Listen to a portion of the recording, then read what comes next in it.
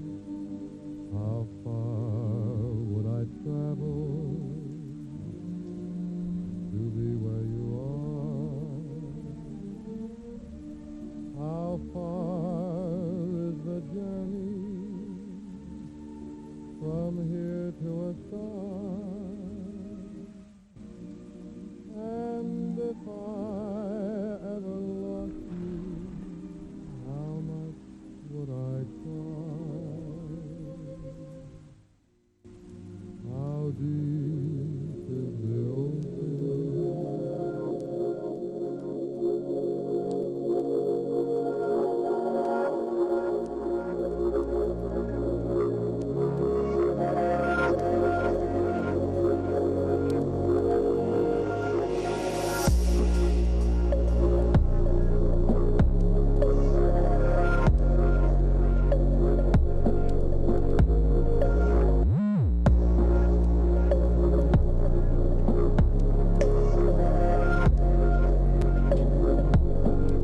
Hey.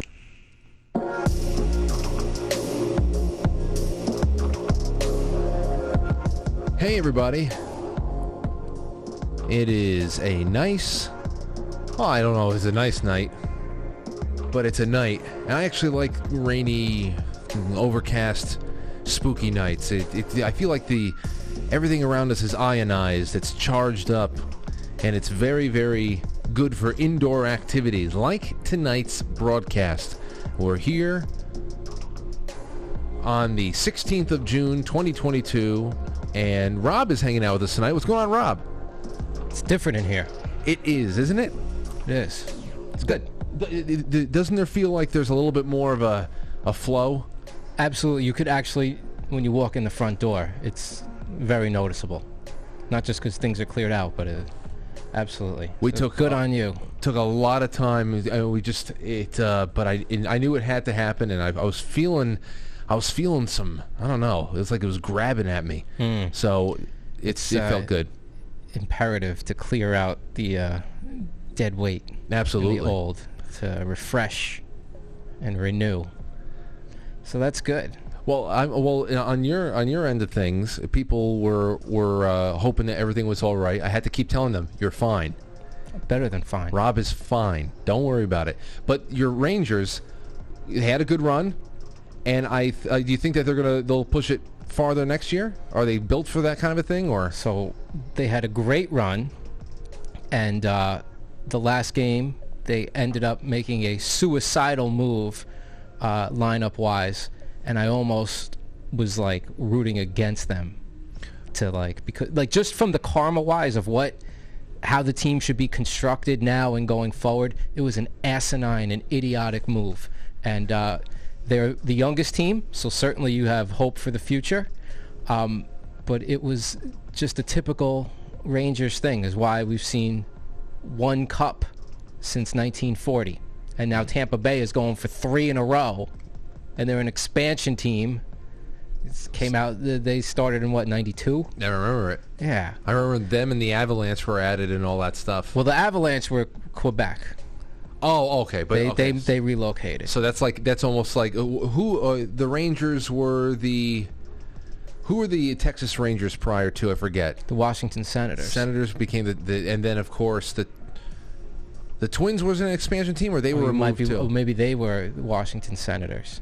I forget what was expansion and what was just a move. Yeah. Right. Anyway. But yes, so the Rangers, it was fun while it lasted, but that last game put a bad taste in my mouth. It was a very Ranger-esque thing to do. There was a chance to actually, because they had one guy hurt, sit him. They played him. He couldn't even skate. He's going to be gone anyway. He's a free agent. And you could have bumped up one of their promising young players, and instead they scratched him. It was just asinine. It's just a Ranger thing to do. Well, I know what you mean by having that feeling of I'm actually rooting against you now. I can't tell you how many times I've done that for the Cowboys, where I look at them and I root against the Cowboys too. I know, but many a time I do as well, because when something happens that I just look at it, I'm like, you're so fucking pathetic. I want you to lose right now. and then I just revel in it. I love it. Yeah, I mean, listen, sports are what they are, right? We all know. It's just, Bad. you don't want to be too, but it's good. Bread and circuses, all of that. However, you can see, like I said, the karma of things. Like that first round against Pittsburgh, I knew, okay, they got to come back, another one. And then against Carolina, who, it was a better record and was probably a better team. And they won in 7 games. And it's just, you saw the way things were fitting, and I was like, oh, they could do this. I thought they could definitely make a run with the Cup, especially because their goalie's phenomenal. And then what they did in this Tampa series, it was just like, I mean, I get it. They were out of gas, but they made just a typical Ranger move. Well, they fought hard, so. Well, they did, yeah. They were a good team to root for. They had good character. The good stuff of sports, right? Well, at least you still have the Yankees. And not for anything, but I've been so focused on the Rangers. And then it's like quietly, I mean, I guess not so quietly, but in my world, quietly, Aaron Judge has really made himself a lot of money this year, right? And 25 home runs now. Yeah. But let me tell you something about this that really ticked me off last night. It wasn't anything to do with the Yankees organization, although they have shown to be bumbling, woke assholes as well. Yeah. But they won again last night, won 4-3 against the Rays now, who are in town, and that made a historic 16 games in a row at home. That the Yankees have not done that in, I mean, we're talking decades. Right. Now, they went on. I saw this Brian Hotch guy, Brian Hotch, I don't know. He works for MLB.com, and I just got this headline went by my dash, and I picked it up because it was about the Yankees' historic start here. They got 46 wins, and the first however many games, and I could not believe that he did this. He was so had to do this. He compared it that it was the hottest streak or the hottest start since integration to blah blah blah blah, and then went through all of the teams from 1957 this and 1967 Orioles or blah blah blah blah blah, and how great their starts were. I said, wait a second, wait. This is the hottest streak since what the hell does racial integration have to do with? Just put it out there. Everything. Yeah. Everything. That's okay. I had to suffer through hockey pride, whatever, where they had like rainbow, stuff in the pregame and everything. Like, we want everybody to play hockey. And it's like, okay, like, come on, can't we just? I mean, nothing is as bad as the NFL. No. As much as you could bitch about this in baseball, and baseball does, and all of them, but the NFL is above and beyond with the wokeness. And the NBA. And the NBA, right? But yes, that's true. I mean, what was it? And I don't know. I mean, I like the Knicks, but as far as like, I can't like just watch a basketball game. Well, the Knicks good, I can, but the guy Steve Kerr is the most insufferable person ever. Yeah, that's the guy that we were with Golden State. Golden State. Yeah. He did the whole thing with the gun control. And, right. Just virtue signals with the mask.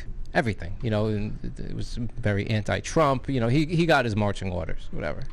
Well, I borrowed the Disney Plus password from someone I know, so I can peek in on this Obi-Wan Kenobi thing. Okay. And so since it doesn't wrap up until next week, and at which time I'll just log out because I don't need it and all that. But I went, since I was on it, I said, you know what? I want to see the beginning of Aladdin again. Robin Williams I've never seen Aladdin before. Really? Yeah. Well, I just remember that was so big, 1993 or 4, when we were that age, 3rd, 4th grade. It came out. It was so big. I mean, anytime we went on a trip for the next 3 years, if it was a school trip and everybody's in a school bus, the girls are in the back singing a whole new world.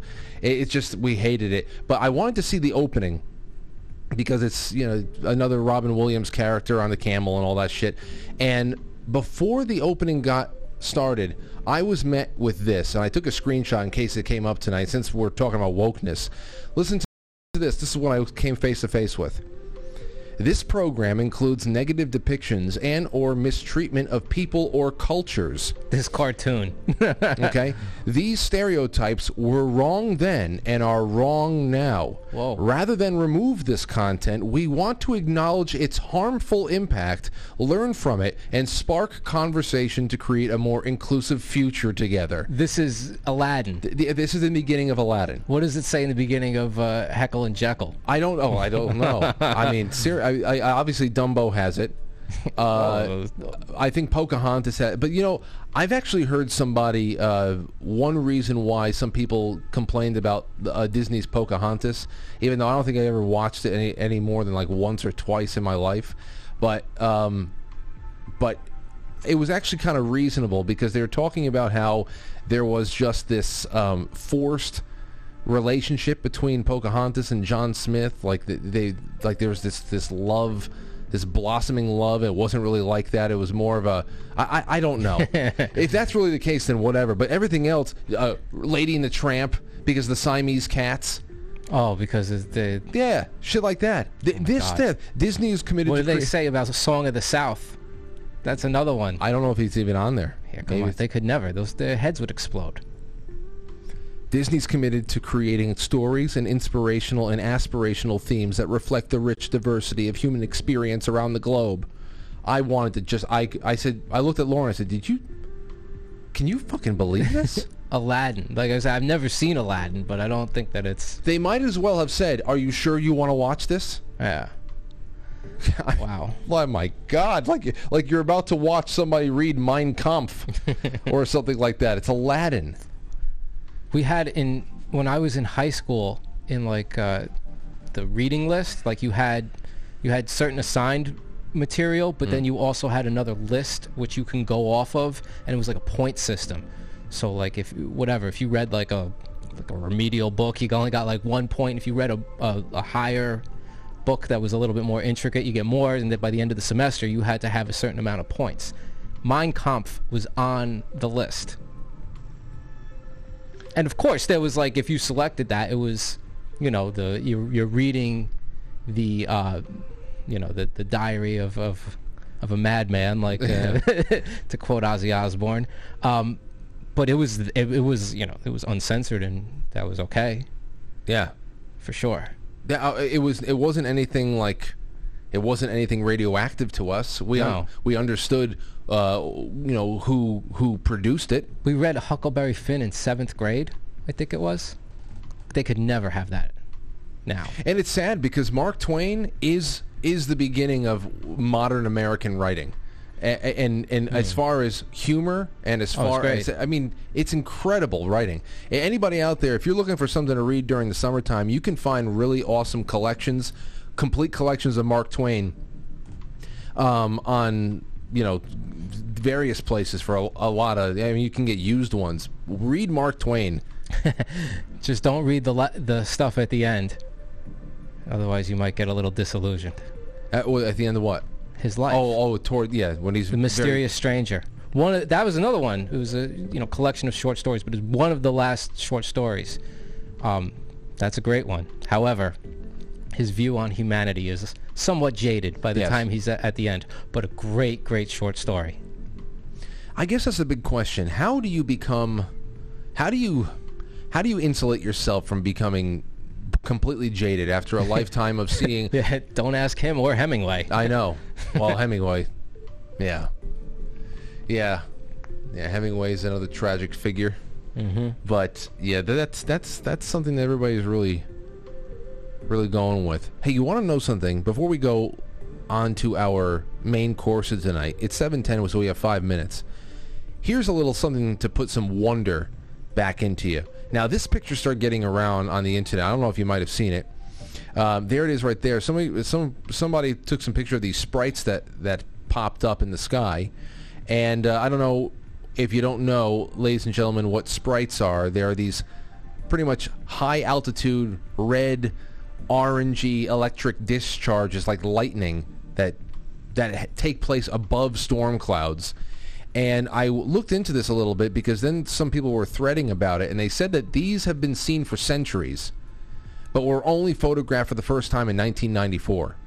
And now you see these brilliant red veins in the sky that are so high up there in altitude. And I think about this, and I think about ball lightning. You ever see ball lightning captured? Absolutely. Now, you see that the most famous recent one is that one on the train tracks. Crossing the train tracks. May or may not be like some sentient energy that's going across. Exactly. That's what it I'm looks talking- like. Anyway. When you consider that or this, I believe that these are great examples of just how easy it was to create folklore and urban legends thousands of years ago. You see this, and damn.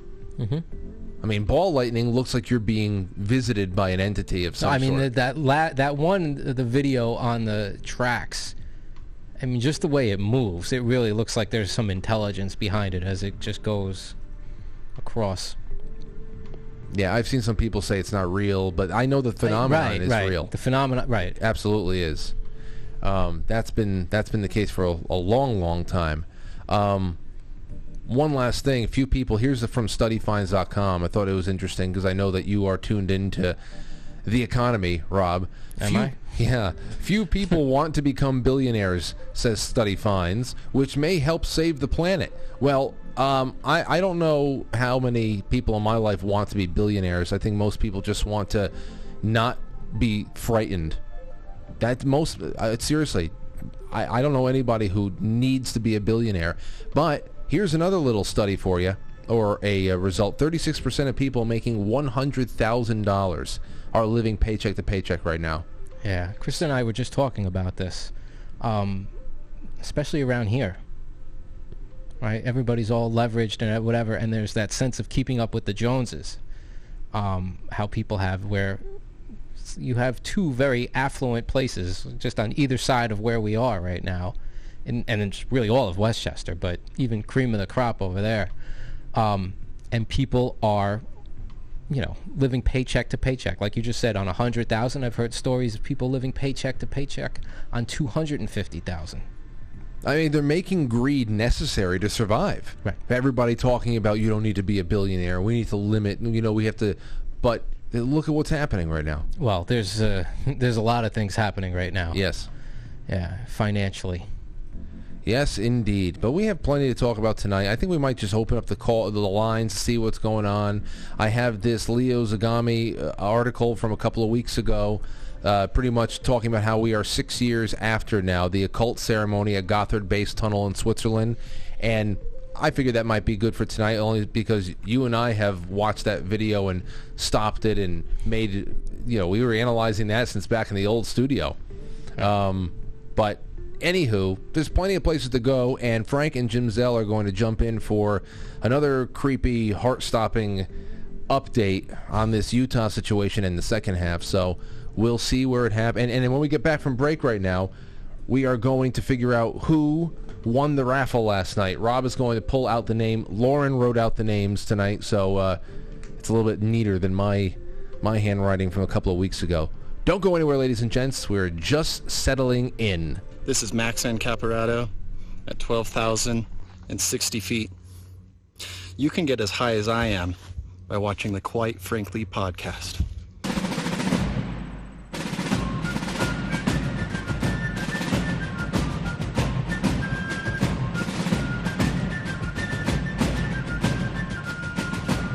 You let one ant stand up to us, then they all might stand up. Those puny little ants outnumber us 100 to 1. And if they ever figure that out, there goes our way of life. It's not about food. It's about keeping those ants in line. That's why we're going back. Does anybody else want to stay? Let's ride!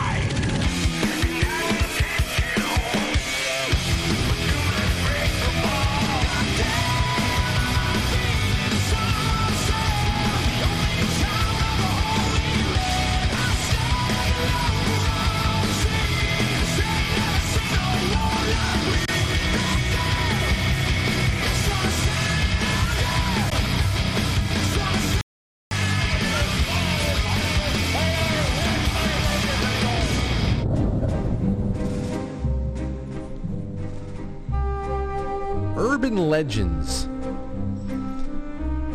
Welcome to the show, ladies and gentlemen. Welcome to the show. It is, quite frankly, the pre-show is then, this is now, and Another good middle school book. what? That was then, this is now. I never read that. Well, you should go take a time machine and go back to 8th grade and you'll enjoy it. Oh, wait, the only time it... No, I don't know. It might be good now, too. What I That's a remember. funny time. That's a funny That thing to was consider. then, this is now. This is like a literary hour today. Well, I would love to do that more. I've been doing the book club on Friday nights, and that Let's have a discussion of 8th grade books. We could. Yeah. Well, I definitely want to make Thursday nights a part of, quite frankly, film club. I don't know how, like, the bigger thing can be. It can be maybe on a weekend thing there, too. We can do it more than just... I don't know, it doesn't have to be on a set schedule. We can do it more than other times, because it's easy to sit down and watch a film. To read a book, that takes a couple of days, at least for some people. But we gotta put together a short list of some great films and watch them and pick things apart and come to with themes and character arcs.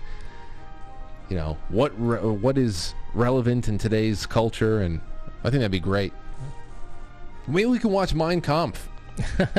Did anybody produce that? The live action version. The live action. Could They Disney? couldn't do that now. We can get Disney Yeah. to do live action with like lions and tigers or something. Mein Kampf. Mein Kampf, starring Samuel L. Jackson. A reimagining of... A reimagining. Oh, jeez. Well, waltzing through. It is fun. I was reading about this, talking about lore and creepiness and just other weird, specialized little kitschy places around the country. Did you know that there is a town in New York that is known as Psychic Town, USA? Yeah.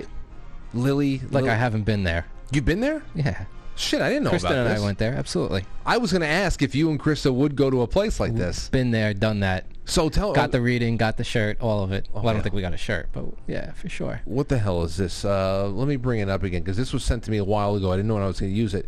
Yeah, I had seen the... Lilydale. HBO did like a special on it a while ago, and Krista had already been there. And we were in...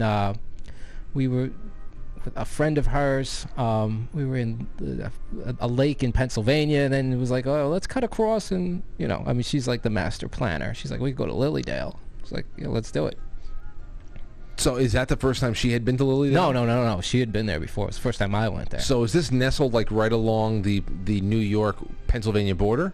Because I said no, I wouldn't say that. It says southwestern corner of New York. So Yeah, like I said, it was from where we were. It was like, it was, as we were taking a tour of our beautiful country, we stopped there. So it's 7 hours outside of New York City. It's a 142-year-old spiritualist community. Is literally everybody there some kind of a medium or a Reiki master? Just like every house is just, yeah. So then what is the local economy based on? People coming in to get readings? Because they're not going to Get readings and then, selling dream catchers and stuff like that. That must be very, very low property taxes. $4 bottles of Sprite. Yeah, that sort of thing. Wow. I have to imagine that... It was good. It was cool. Did you stay the night, or did you... We stayed outside of there. I wasn't staying, in the town. Okay. All right. So I had to imagine the people there were very agreeable. Yeah, it was definitely. Yeah. They aren't they do a thing where you just show up and I think what was it called, Inspiration Stump, where they have a psychic come up there and just boom picks people out of the thing. I'm getting this from you, blah blah blah, do you mind? And so we go there, and the first one is woman's like, to me, she was like, you and blah blah, somebody's coming through. And I will say this, I didn't say anything, right? I was like, yeah, absolutely, I'll whatever reading. Definitely nailed it. She did? Oh yeah. And then later on, and then Krista too, twice. And then she had mentioned, one of the psychics had mentioned something even about Krista's dog that had passed that was really on point. It was so something to be said for it, for sure. Okay, this came up recently. I mean, maybe Lilydale can actually provide the next White House press secretary, because they need some kind of guidance over there. Yeah. That's hilarious. But it came up recently.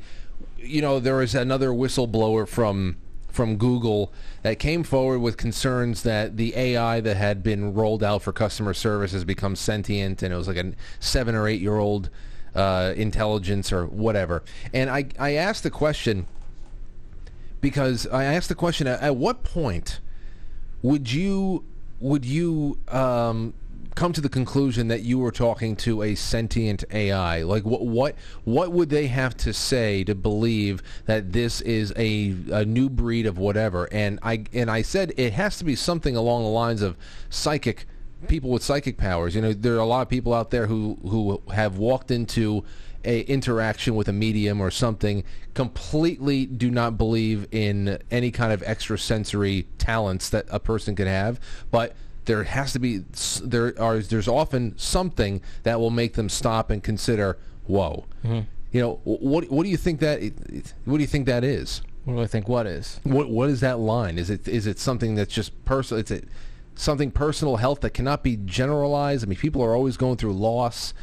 What is it, you think? Is it just nailing your personality without speaking to somebody to have? I mean, I could just when I was there, the woman picked me out of the crowd and then announced, like, basically was like, this person, because they're like medium, so they're talking to people that are on the other side, right? Mm-hmm. And so it would be the most recent person in my family who passed. Nailed their personality, their character, and as what they wanted to say to me, and specifically what I guess I needed to handle in life, or wasn't handling. So I mean, I was like, that's kind of accurate. I mean, I'm going to be honest. At least it gives and of you course, something. I have that propensity to like, I like that sort of stuff. We went there, right? I wasn't going to be like, this is bullshit. I was like, Krista was like, yeah, we go to Lilydale. I was like, yeah, I'll check it out, I mean, don't get me wrong. There was stuff there where we're both giving each other the eye, like, like, all right, come on. Yeah. But, and we had even individual readings. This was just something you just sit in the thing in, like, the forest, and some people pick you out. There's like a whole crowd, and you don't get picked out, or some people do. And the individual ones, maybe wasn't that great. The one you pay for. Yeah. Maybe it wasn't so much. The free ones. This was free. We sat down. We were sitting on a bench, and she's just like, I'm getting, I had like my sunglasses on my shirt. She's like, young man with the sunglasses, is it okay if we? And I'm like, shoot, go. And then proceeded to say something that was, very accurate. And then I think Krista was, somebody. It was maybe a little bit different. It was like, I'm getting this. Does this resonate with anybody? So maybe like you see, like, what was that show with that guy where he would do like these cold readings, and it was like, yo, this is a technique. Yeah, I forget the guy's right? name. But South Park goofed on him a lot. Goofed on him, exactly. So, I guess it is what it is. It seemed... all I could say is this. The one that she did for me personally, she picked me out of a crowd. She nailed it. Like, just wasn't even like... I mean, it was specific. Mm-hmm. And it wasn't somebody that I was really close with within my family. But I would say the most recent one that passed and nailed his personality. Nailed it. Like just boom.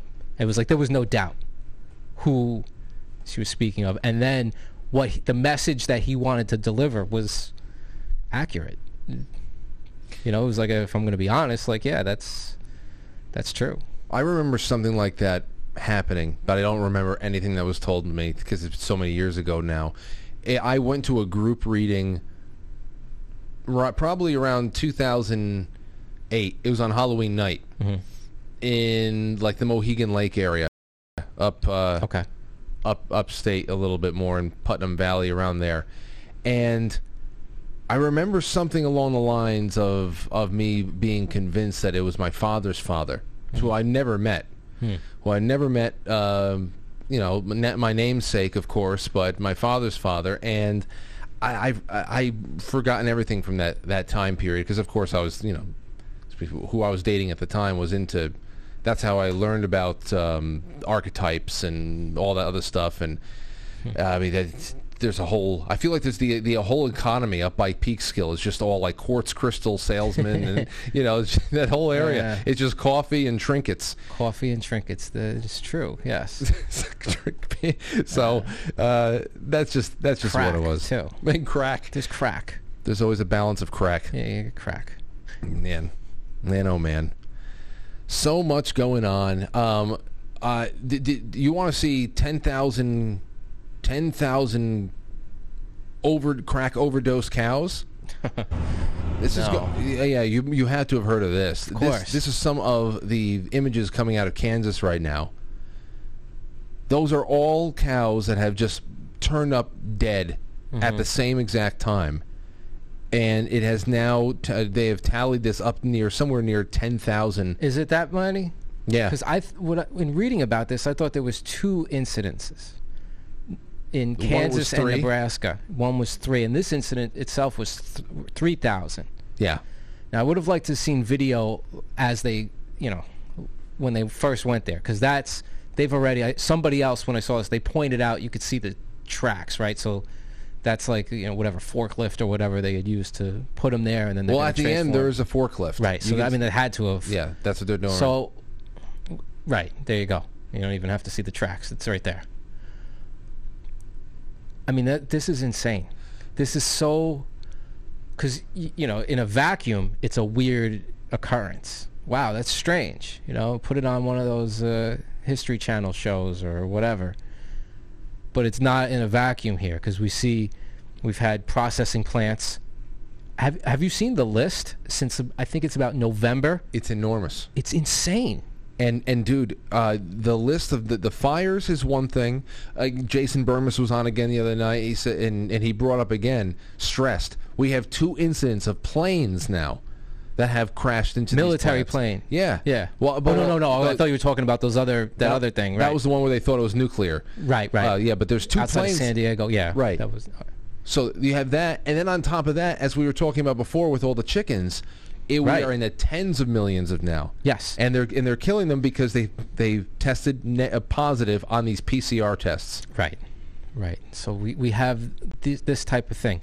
So just yesterday, I went to the spot where I get my eggs. The guy over here, it's the closest place that we could get chicken eggs because you're not going to get closer than right there, right? Mm. And so they were just doing eggs for winter, and then tomorrow is the first day he's going to open up. So it's a farm, right? So he's like, oh, come on in, and talking with him, right? And so I've got to know him for a little bit, and I eat a lot of eggs every day, so there get a lot of eggs. And he has a thing on the wall, and he says, we're celebrating our 70th year this year. So it's a picture from when they first opened, 1952, farm stand. And he's like, I was 7 years old in that, when that picture was taken. Wow. So that was his father opened it, and he's taken it over. So he's been there for 70 years because he was, doing whatever at 7 years old there. And he said to me, he goes, no, I don't know. He's like, do you blame Biden? Do you blame the oil companies? He goes, I got 2 tractors. It's on empty. This one. This other one over here is just putt, putt, putt. So he's like, a gas can of diesel is like $80. $80-something. So you think about it. It's not just that we're getting screwed on gas prices, right? It's not just animals are dropping dead. Fertilizer, somehow because of Putin, now fertilizer is an issue. But the price of diesel for the farm equipment. So what's happening? This isn't a coordinated attack Diesel's on the over food $7. supply. I know. It's over $7 a gallon. My heart jumped into my throat because I thought it was regular, and then I said, "Oh, it's the diesel price. Thank God." Yeah, thank God. Except guess what? $5.50. You're paying one way or the other. I know, because that's all that goes into your food costs. Yeah. Right. And they just don't this is the same insanity of people. People just don't understand the chain reaction of this kind of stuff. when they say, "Oh, we want $15 minimum wage." That's okay. Well, that is going to go into everything, including your rent, your everything. Right. So, But this is the food supply. This is the food supply. And then when I saw this one, it brought back some other posts that people had saved and then put back from even in the beginning of 2020, where feds came in and were just paying astronomical prices for dairy farms and cows. Like, people just were like, I got a farmer, blah, blah, blah, here's the text, bought out. And it was the feds. Next day. Paid that day, showed up the next day, 100 cows. Gone. They take them. So, they were like, well, what's going on? And then some of these threads were saying that, like, these were farmers that had, state contracts. So, like, they were doing good. And so to even be bought out on the feds was like, they must have been given, some of them were saying, like, it was like the deal was like a 7-figure deal. So you see what's been going on. And who's going to get that meat, too? Where does it go? Where does it go? What's going on? It's going 3 miles underground. Yeah, exactly. They're putting it in the tunnel at the bottom of, wherever. They put it on the bullet train to... And you think about this, too. Because what you're describing here is something that is so vital for people to understand, that because of the unwillingness, because of the deliberate nature of slicing our throats of energy production here at home, right? If only, like, let's say that this war in Ukraine was legit. Okay, let's say that this is legit, because even though they want everybody trying to stick it to Putin right now, as we were reading last night, on the low, the Biden administration is trying to get people to start quietly interacting with Russia, with fertilizer and everything else, again, quietly keeping relationships semi-warm, because they know that these sanctions did nothing but destroy the West. So, right. If we had domestic oil and energy production at a rate where we can be independent like we were just a couple of years ago, then all of that gas, we don't have to worry about food production. We can feed the world with what we can do here. If we just empowered local farmers, right, making sure that they can actually run their tractors, right, because they don't have to. This is the whole. Did you see what ExxonMobil said today to President Biden? I didn't. I just caught the blurb. I didn't see the whole thing, but I know it was basically, Listen to this. They said this just came out today, or it's making it the rounds today. It's the 16th. ExxonMobil yesterday, the 15th, said the following: "We have been in regular contact with the administration to update the president and his staff on how ExxonMobil has been investing more than any other company to develop U.S. oil and gas supplies. This includes investments in the U.S. of more than $50 billion over the past 5 years, resulting in an almost 50% increase in our U.S. production of oil during this period. Globally, we've invested double what we've earned over the past 5 years. That's $118 billion on new oil and gas supplies, compared to the net income of the $55 billion. This is a reflection of the company's long-term growth strategy and our commitment to continuously investing to meet society's demand for our products." Now, these last two sections are pretty key here. Diplomatically, just, throwing a barb. Specific to refining capacity in the U.S., we've been investing through the downturn to increase refining capacity to process U.S. light crude by about 250,000 barrels per day, the equivalent of adding new medium-sized refinery. We keep investing even during the pandemic, when we lost more than $20 billion and had to borrow more than $30 billion to maintain investment to increase capacity to be ready for post-pandemic demand.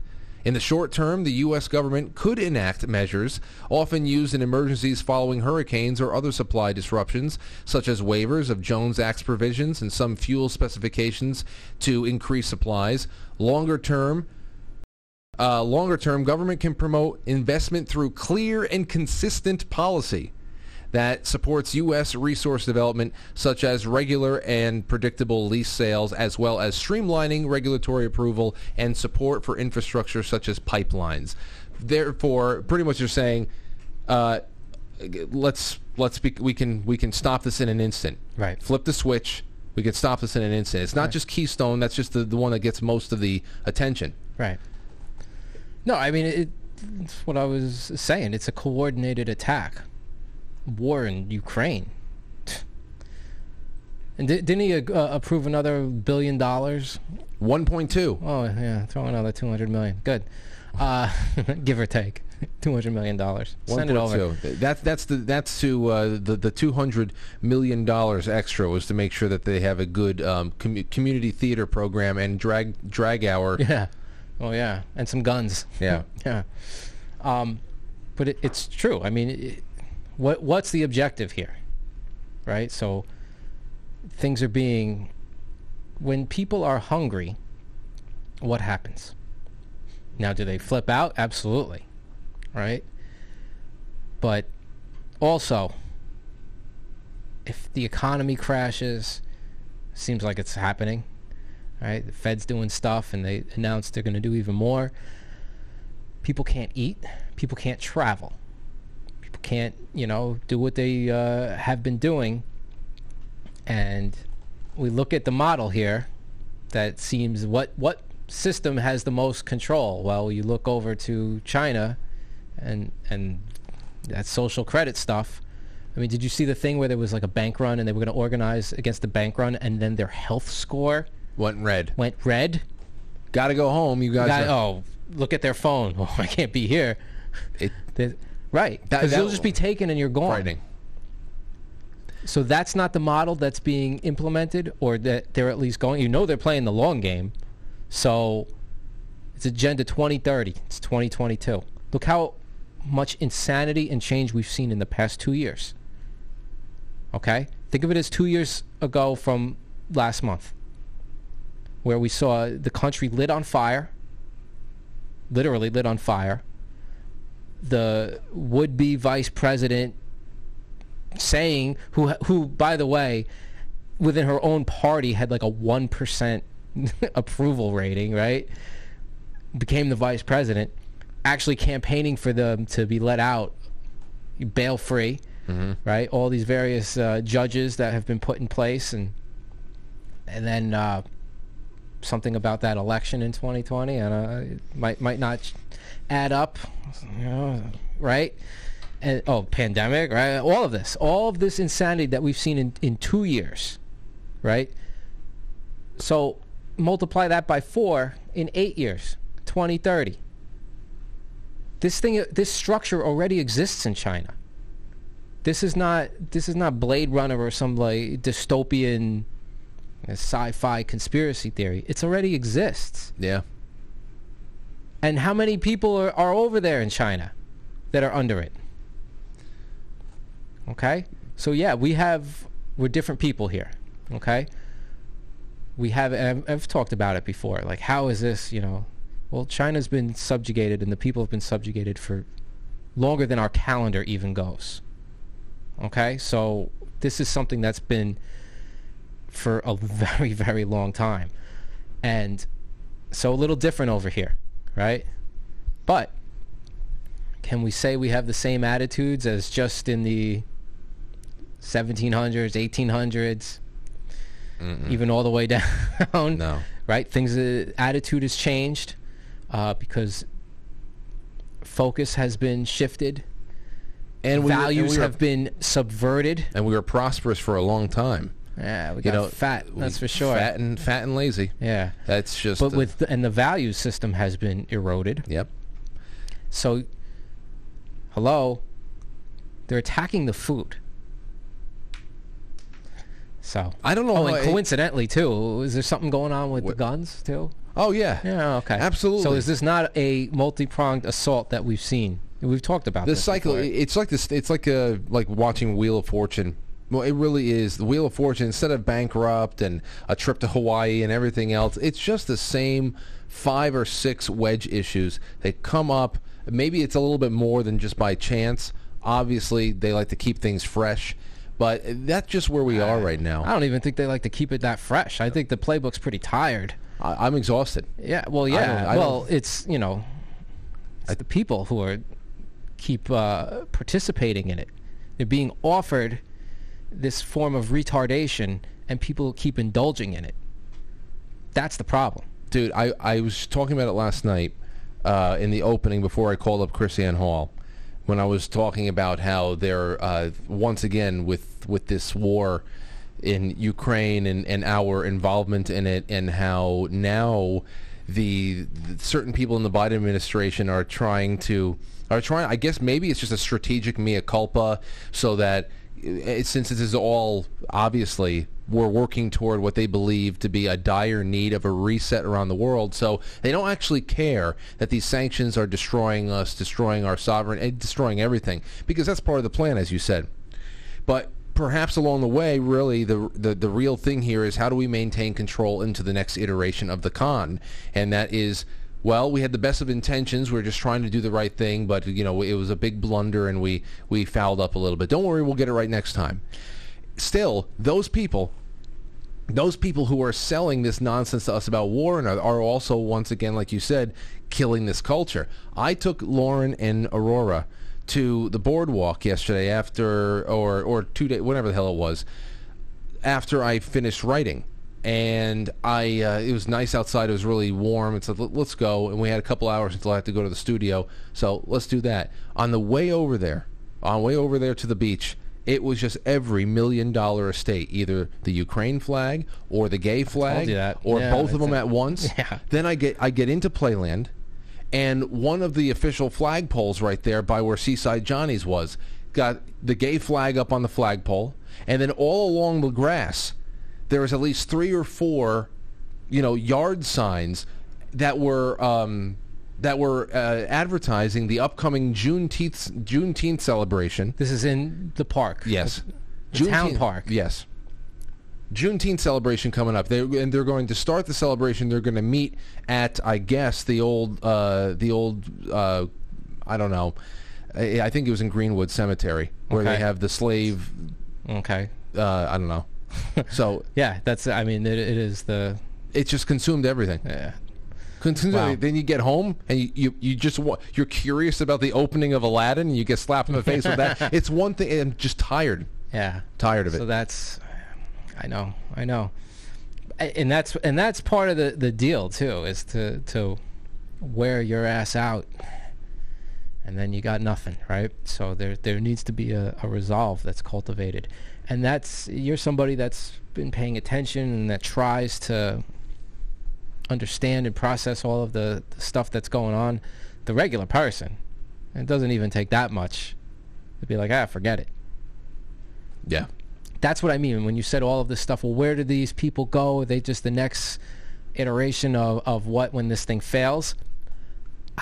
First off, I don't think they're that even aware. Like, it's just, you got to understand the nature of their mind. But I don't think they care, because what's already been shown is that there is no accountability whatsoever. I mean, ultimately, there's always accountability, whether it's in this world or the next. But that's not how they're living life. And I don't think that... Well, what do I think?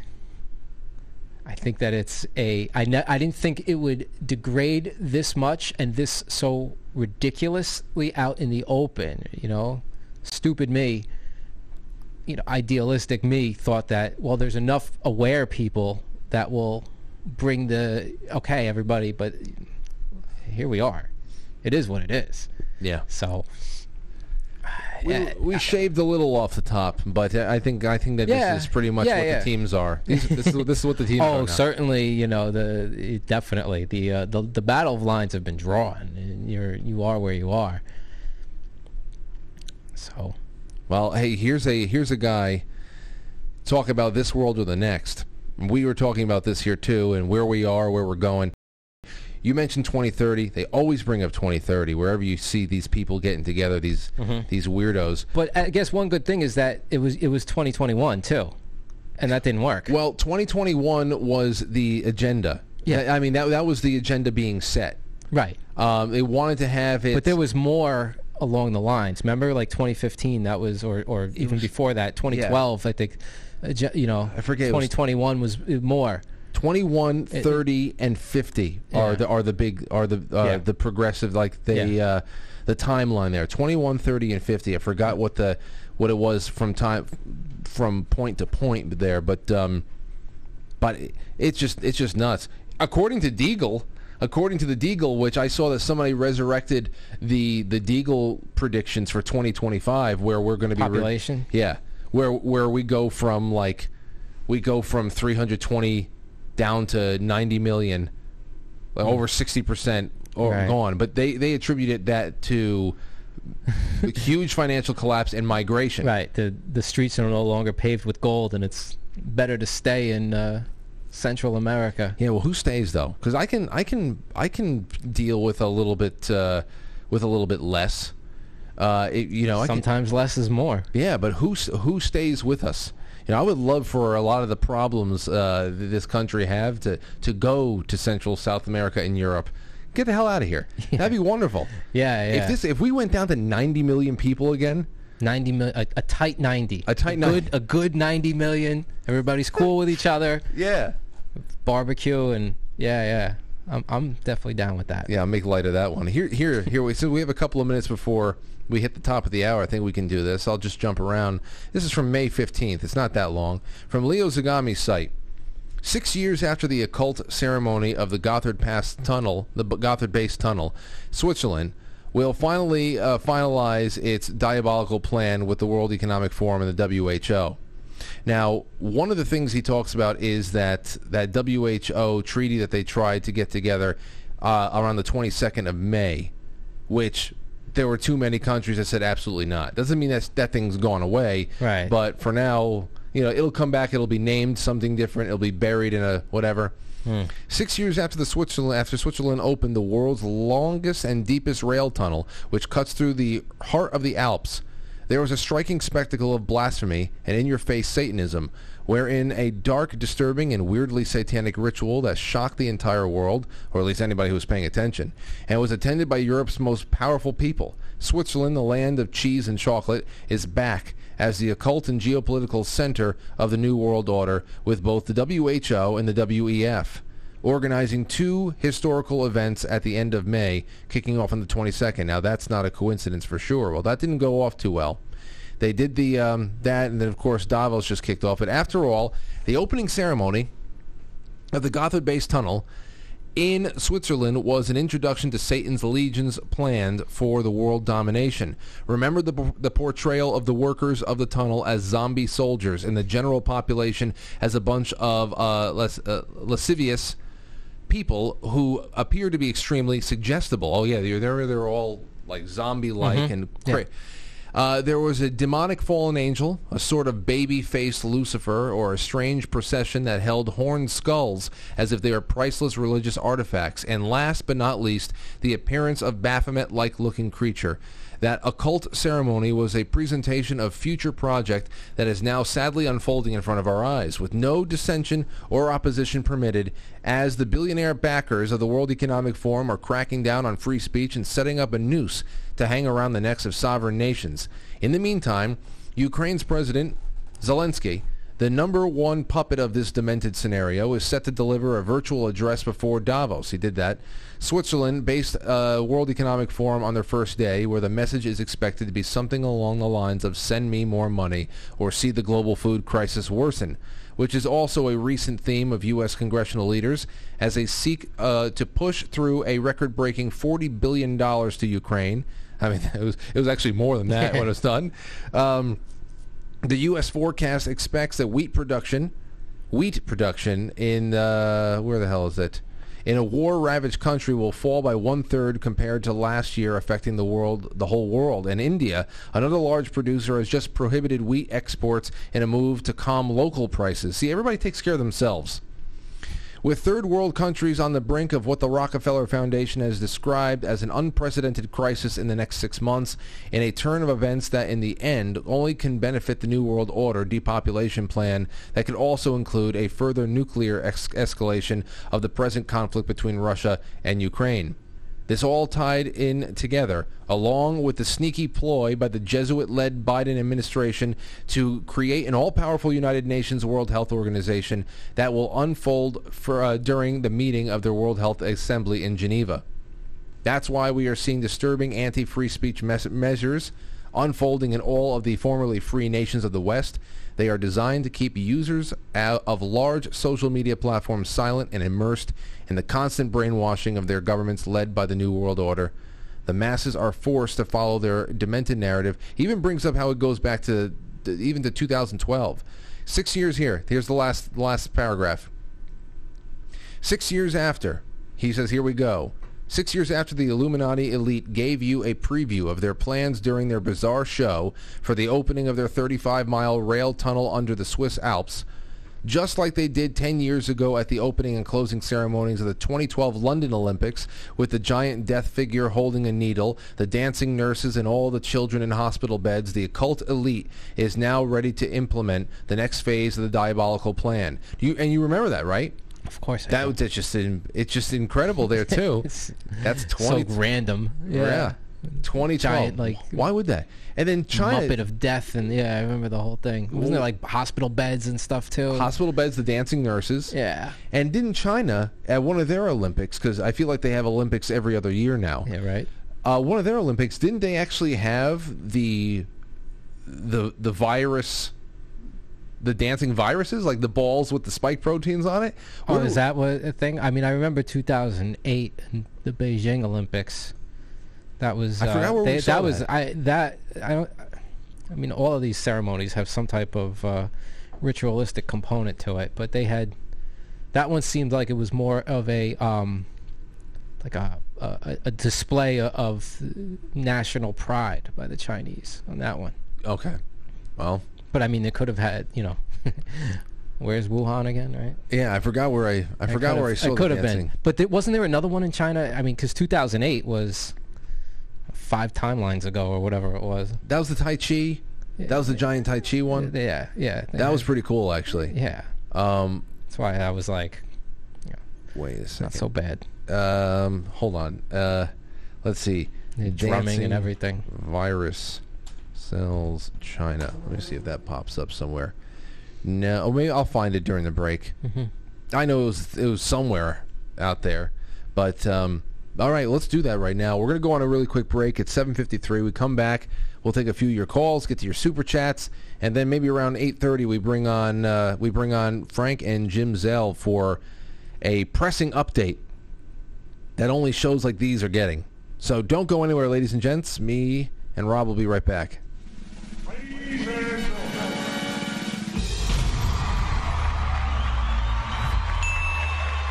Welcome to intermission. We'll be right back.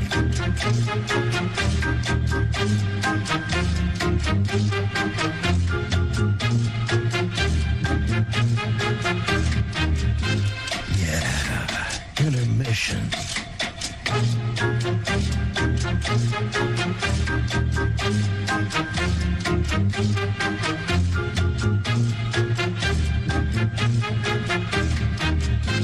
Yeah, intermission.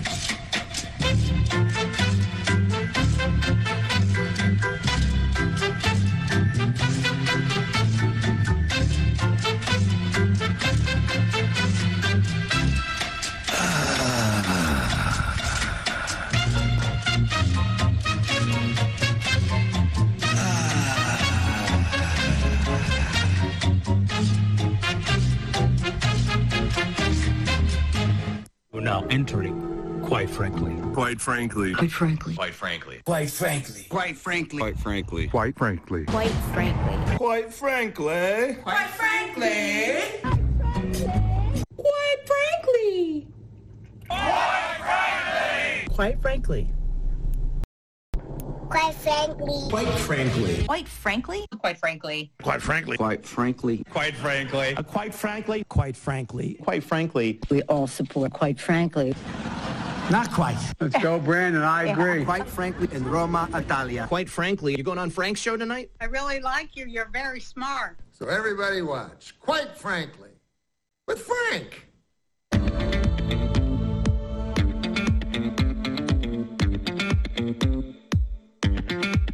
Quite frankly.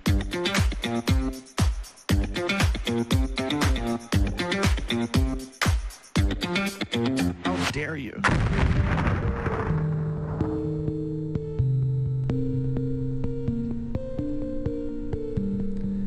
All right, so the first thing we're going to do, now that we are back in business, so Rob has a small little jar in front of him at his spot, and inside the jar are 27 names from last night. And let me see here, and this includes, up until the last minute, T. Cross from last night, who said, "Can we pretend it's still 11:59 Eastern? I just took a break to watch the show." Well, it was close enough to midnight, and I put him in there. Mountain Lover 88 was also after the show, said, "I do the monthly thing, but never did a super chat before." Well, now you might be able to win 1776, Mountain Lover. And Just Because, Bob says, got to take a chance on winning the book. Great Wednesday show with Chris Ann Hall. And Summer 711 says, "Thanks for keeping us up to date with the Utah case. Fascinating story. Fascinating and frightening, and it's getting a little bit too local for me, to be honest. You'll see." And Joe Rastafari says, "The greater exodus is coming." So they're all in on it. So that's part of the 27 names that we have here. Rob's going to mix them up and pull out a name, and we'll see what fate has it. Always. We get a drum roll too? Yes. Let's make this even. All right.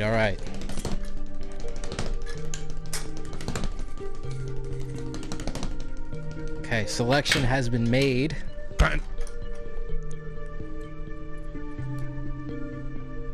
It's Enrico Palazzo. What? No, Enrico Palazzo? Kidding. Hopefully your audience knows the reference. Somebody has to know it. Witchy Poo 22. Witchy Poo has won. And remember, ladies and gentlemen, thank you so much. Witchy Poo, we'll get in touch with you after the show. I'll get all of your mailing information. I'll send it out when I go check the my post office box tomorrow. But Witchy Poo won. And remember, ladies and gentlemen, everybody was only counted once on, quite frankly, superchat.com. So it was as fair gets. There is no stacking this. So there you go. And Witchy Poo, you got to let me know what you want me to inscribe on it. I'm going to sign another person's book. I think that is so hilarious. But I'll write you a little something, and I hope you enjoy this. This is a great book to have in your personal library. All right. Rob, what was the last book you read? I read a book that sucked, and it's a funny story. So there's a book on energy and stuff, and when I bought the book, Krista said to me, why you want to read that one? And I was like, well, I just feel that. And then, of course, so she looks up the author, boom, she's an amazing researcher, and she's like, this guy's a jerk, and he's full of shit, and I know you know more than what this guy is. This guy's a grifter. Like, he's grifting on the whole thing. Like, hello, you paid like $8 for that? And I'm like, yeah, I did. And I said, yeah, I'm aware of everything you said, but still, the best of the grifters, right? The best of the people who are looking to do whatever, give you a little, sometimes a little bit of truth, but sometimes a lot of truth. And then, of course, whatever. So, Krista was right. It was shit. It was total bullshit. And you went cover to cover? Cover to cover. Wow, okay. Yeah. But I'm like that. I could read the book. Like, I'm reading. And then that's it. You know what I mean? I think it took me like 2 days. So I'm not even going to say what it was. But it's a book on, energetic happening, or just cultivation of energy. Right? But again, it was, and the person himself, she's, Krista's funny. She's like, that guy is younger than you, and he looks like shit. Why would you even want to anything he has to say about energy? It's like he doesn't even practice what he preaches. He's rotting. Yeah. But again, it's so this is one thing my teacher Sifu said. He was a very, very smart man, and he said sometimes you have to read a bad book to know what a good book is. So the last book I read was a bad book. That's good. But it's good. It's good. There was, I don't even think I got anything out of it either. Well, you can always give it to. There's several places that do those free. Yeah, but I'm not gonna do that and propagate nonsense. You gonna burn it? There's something weird about burning books to me. Yeah, But- well, I mean, it's also it can also be a little bit more of a proper way to put it out of its misery. If you know that you don't want it, you don't want to propagate, like you said, you want to stop this proliferation of bad information. But at the same time, maybe it can help you start a fire or yeah, maybe use it for the fire pit. fire pit. It wasn't all BS though. It wasn't. It Okay. wasn't. There was, but I mean, third grade level of stuff combined with sensationalism and carrot leading and all the hallmarks of these things. And the author himself, he could even just be a little bit too exuberant. Is it considered self-help? I don't know. I don't even know. As I read, I mean, yeah, it would be self-help. I mean, of course. I read quite a few self-help law of attraction book type things in college, and then getting out of college, and then I found something, and this is a person who's on my short list. I'm bringing on a professional guest coordinator, so I'm giving them a short list, and I'm going to give him also people like whatchamacall, Wim Hof. Oh, okay. Things Good. like that. But the other person I want to put on there that I think would be great to have on a Thursday night is Lynn McTaggart. You ever read her stuff? No, I'm not familiar. Okay, she put together a book. I don't know. It had to have been published around the time I was in college. It was called The Intention Experiments. And outside of all the self-help stuff that you realize, which is a lot of, introspective stuff and how to meditate and, just marveling over how amazing the author's life has turned around. And it's just all really, that's what it is. Lynn McTaggart, she went into actual worldwide experimentation of concentrated human intention. I think I've So if you familiar want with this, yeah. energy, I mean, Yeah. and then also, not only that, but there is also, that's where I first learned about how to, and the importance of when you're going to really focus intention on things that you want or something you want to achieve, to also pay attention to the KP readings, the solar activity, the KP scales. Yeah. So that's where I first learned about that shit. Interesting. And she would be wonderful to bring on to talk about consciousness and especially, what the hell are we producing right now? I also want to set the record straight. Krista reminded me that she did not say the guy looks like shit, because she does not swear like as freely as I do or you do, So Really? She uses it more for effect when it's really, Okay. I wish I so could do not that. cavalier. I know. Well, it's what really- happens with it. She's not from New York. Come on, it's all part of our nature. Right. Right. But no, she wanted to say she didn't use that exact word. So everybody listening now and in the future, she doesn't use swear words so haphazardly like Right. maybe that I do. Right. Okay. And I'm trying to be better with that too. That was part of my New Year's resolution, and I guess I've 6 months in have not lived up to that. I'd really like to. Yeah. I really would. It's not something I'm proud of. No. No, because it's kind of shitty, right? Yeah. Yeah. It's a shitty. It's a shitty. You sound like an asshole. Oh, I don't think shit's that bad, to be honest. Oh, what do I say? Poop. Right. I mean, But I mean, when you interject it, I guess without. Oh, they call somebody a shithead. Or I stepped in shit today. Yeah. Stepped in shit. I guess. Oh, the other day I was driving with Lauren and the baby to go get some breakfast. This was like sometime last week, and I couldn't stop, and I wouldn't stop, but I destroyed a chipmunk. I felt so bad. I saw this thing starting to cross the street. It's running as fast as it could. There's no way I could stop without, you just can't sometimes. Yeah. You just have to, I'm sorry. But I was praying. I was rooting for this thing to get across, and all of a sudden we heard, dum-dum. And I'm like, That's it. Oh, shit. Lauren went, because she knew what happened. I said, I looked at her. I'm driving. I said, I couldn't stop, right? I didn't. I said I at least needed to get from her. I didn't do that on purpose, right? Right. And she says, I know. I said, okay. then we can deal with this then. I've noticed a lot of chipmunks lately. A lot of them. And I've also noticed that chipmunks are different in their personalities than squirrels. Have you ever seen like the way they get a little more like obnoxious? Like if you're walking and you're like where they want to be or what they got to do, like they'll chirp at you and they like yeah. Squirrels are like skittish. They just they do their thing, but chipmunks seem to be a little bit more like they have little man syndrome. So you just needed to cull the herd, It's like, I know. One went out of the way. I remember my father ran over a squirrel when he was driving us. We were driving to school one morning, and me and my brother, we had it out for my father. We had it out for him every morning. We found a way to just make his day start horribly. I don't know why we did it, but especially the car rides to school.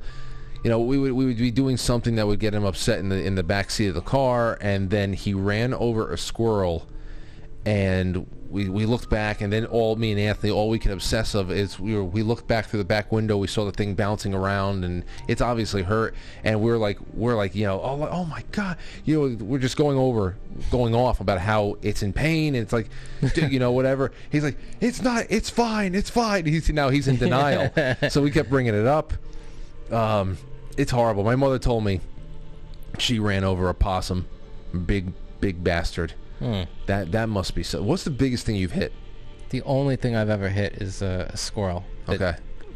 I obviously did it a favor because it was suicidal. It just played. It's the same thing. It was like I'm just driving and it just said, "That's it, I'm done," and just dove under my tire. I was like, it was wrecked. So. I saw a suicidal pigeon once in New York City. Oh yeah? Yeah, and obviously pigeons they don't fear humans anymore out there. Mm-hmm. But there was this one, and I'll always remember it, that it was just it looked like maybe it wasn't even capable of flight anymore.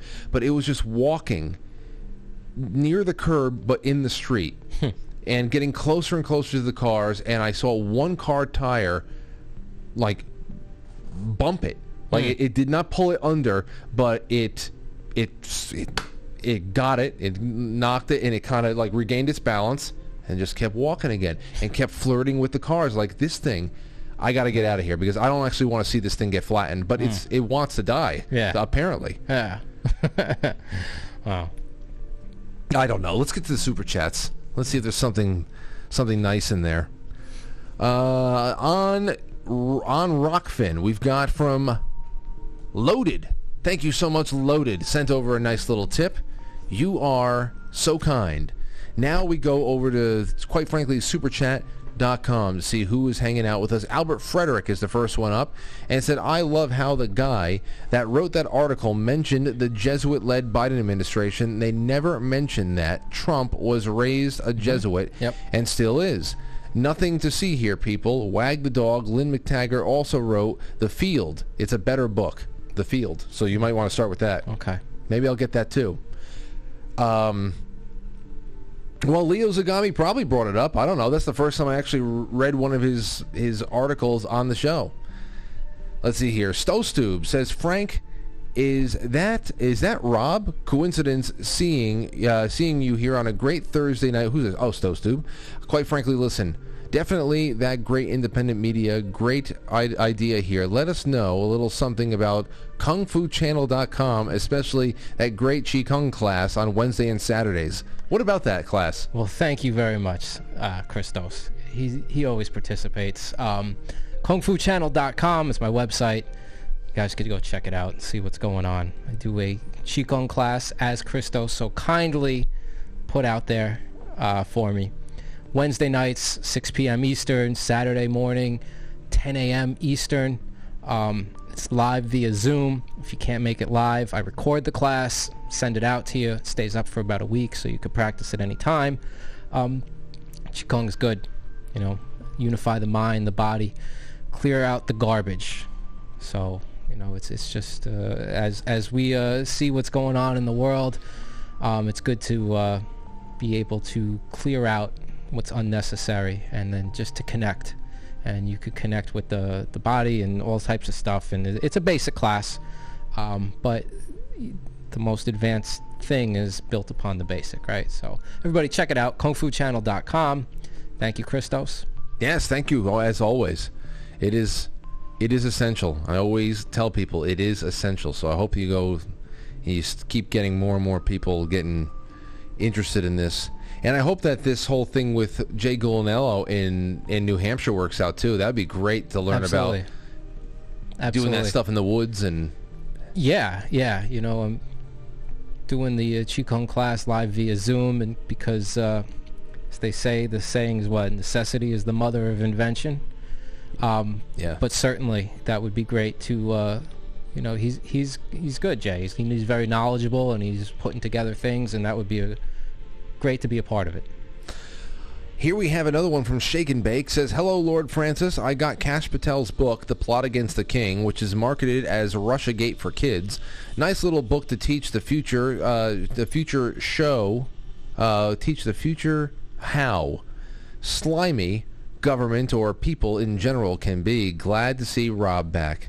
Well, I gotta check it out. Plot Against the King, or at least I'll know it's out there. Kash Patel might be coming on Dark to Light again soon too, so maybe I'll ask him about it. Hello Kitty SKS says, Frank and Rob, just wanted to say hi, and Dwayne and I will be thinking of everyone while we are relaxing on the beach this weekend in Fernandina Beach. Wow, that sounds great. In Florida. They are just getting out there, probably already sun-kissed and nice and tan. Good for both of you guys. Yes, Cacao and the audience. Wow, many thanks. Holy hell.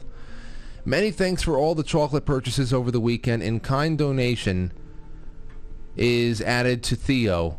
Yes, to miracles. Bless the Franklies. I always enjoy getting into the Outer Rim conversations with you, brother. Justin, you can come on anytime, and I hope that we do it again sooner than 2 years from now. But we should definitely do some Outer Rim conversation. We want to talk hallucinations, and you want to talk about jumping into the astral plane. You should come on a Thursday night, hang out with Rob too. That'd be great. But this is such an unbelievable donation to the show, and I hope that if this was matched in any way for Theo, boy, I'm so happy we were able to contribute to their GoFundMe. And let's see here. That's it for over there. So we're going to open up the lines. It's 8:13. We'll take calls to the bottom of the hour, and then we'll invite the Zells on. 914-595-6953. Let me know what you are talking about or thinking about. What is the scuttlebutt? 914-595-6953. And we are also in the Discord. So jump on in. In the meantime, let me get into Pilled. Pilled. Man. Good people there too. One last thing we have. Oh, it's not popping up. So whatever. Oh, here they are. Sexy Dad 77. Whoa.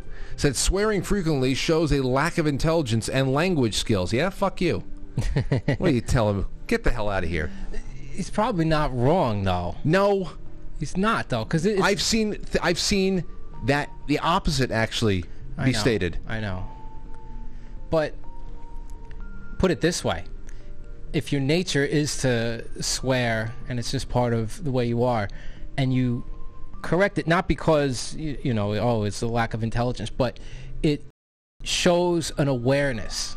That's why, I don't give a shit if I swear too much, right? Whatever. But what I do care about is where are my blind spots? Yeah. Where are the parts that I'm just going on automatic and I'm just not aware? That's the whole point why it's Kung Fu and everything for me. I'm active. I have that nature. I want to do, But that could take you so far with it before you could jump into the next thing or go do, not to disrespect any type of MMA, whatever. Not that there's, anything there, but I will say jiu-jitsu has a little bit more of the awareness factor to it. That's a part of it. And for me, so to be more mindful in what you do is good. I mean, at the end of the day, the words are the words, and it doesn't really matter. I mean, you are a product of where, if it was a big thing, if you grew up as a, in a very strict regimented thing, and maybe the language is more shocking, but That's not how. There are a few, there are a It few wasn't like things that. in the last year alone that I've said no more to, especially on the show. No more the C word. That's a big one. That's a big one. That's a big one. I reserve that for very serious situations off air. Yeah. Not here. And it has more power then. Right. I also just a few weeks ago I said I'm really going to curtail my use of the word retard outside of purely clinical situations, which is sometimes warranted when we talk about the way that people in government act. Yeah. I said retardation tonight. Yeah, but we're talking about, that's what I'm saying. It's the literal, clinical. literal definition of the word. It's stunted. There's something, there's just, whatever. So it's something I'm always reflecting on. And when I leave what about here. the F word? See, which one? The F word. F-U? Whatever. All its variations. What about when you're like, fucking this, fucking that? Like, I never do that. See, I do that. Okay, And I have. it's Matt classless. does that. Yeah, I know it's classless. And I always say that. I say, listen. When people sit back and they're trying to think of a word to say, and they'll go fucking like, oh no. I know. So I know. That's the mindlessness of it. So that's what I try not to do. Yeah, I'm working on it. Anyway, you see, a year from now we'll be completely changed men. You'll watch. You watch, Lee. All it takes is the awareness of it and then the effort. June 16th, 2023. You watch how much more intelligent this show has gotten. It'll blow your mind. Let's take a call from John. John, you're on the air. What's going on? Frank and Rob, it's a pleasure talking with you. Great to have you on. What's on your mind? Just wanted to relay a story that is going on here locally, which is that this ultra marathon runner who is 51 years old and in fantastic shape, couldn't, like, literally 1/10 of 1 percentile shape in terms of overall athletic fitness. Hold on one second. And I'm sorry, I was just running with my dog through the park, and I heard you guys talking, and thought I'd try, and I got through. So okay, so what's the point? His name was Mark. Okay, so he was in shape. He's in shape. He's top once of 1/10. What happened? He dropped dead. He dropped dead. He dropped dead, and he was first they thought it was a blood clot, and then they say it's a heart attack. Okay, and you know, he's from a fairly wealthy area of Ohio, and so he's very well known. He was the 1999 ultra marathon runner of the year. So he drops dead right after this jog or whatever competition. And what do they label it as? SADS?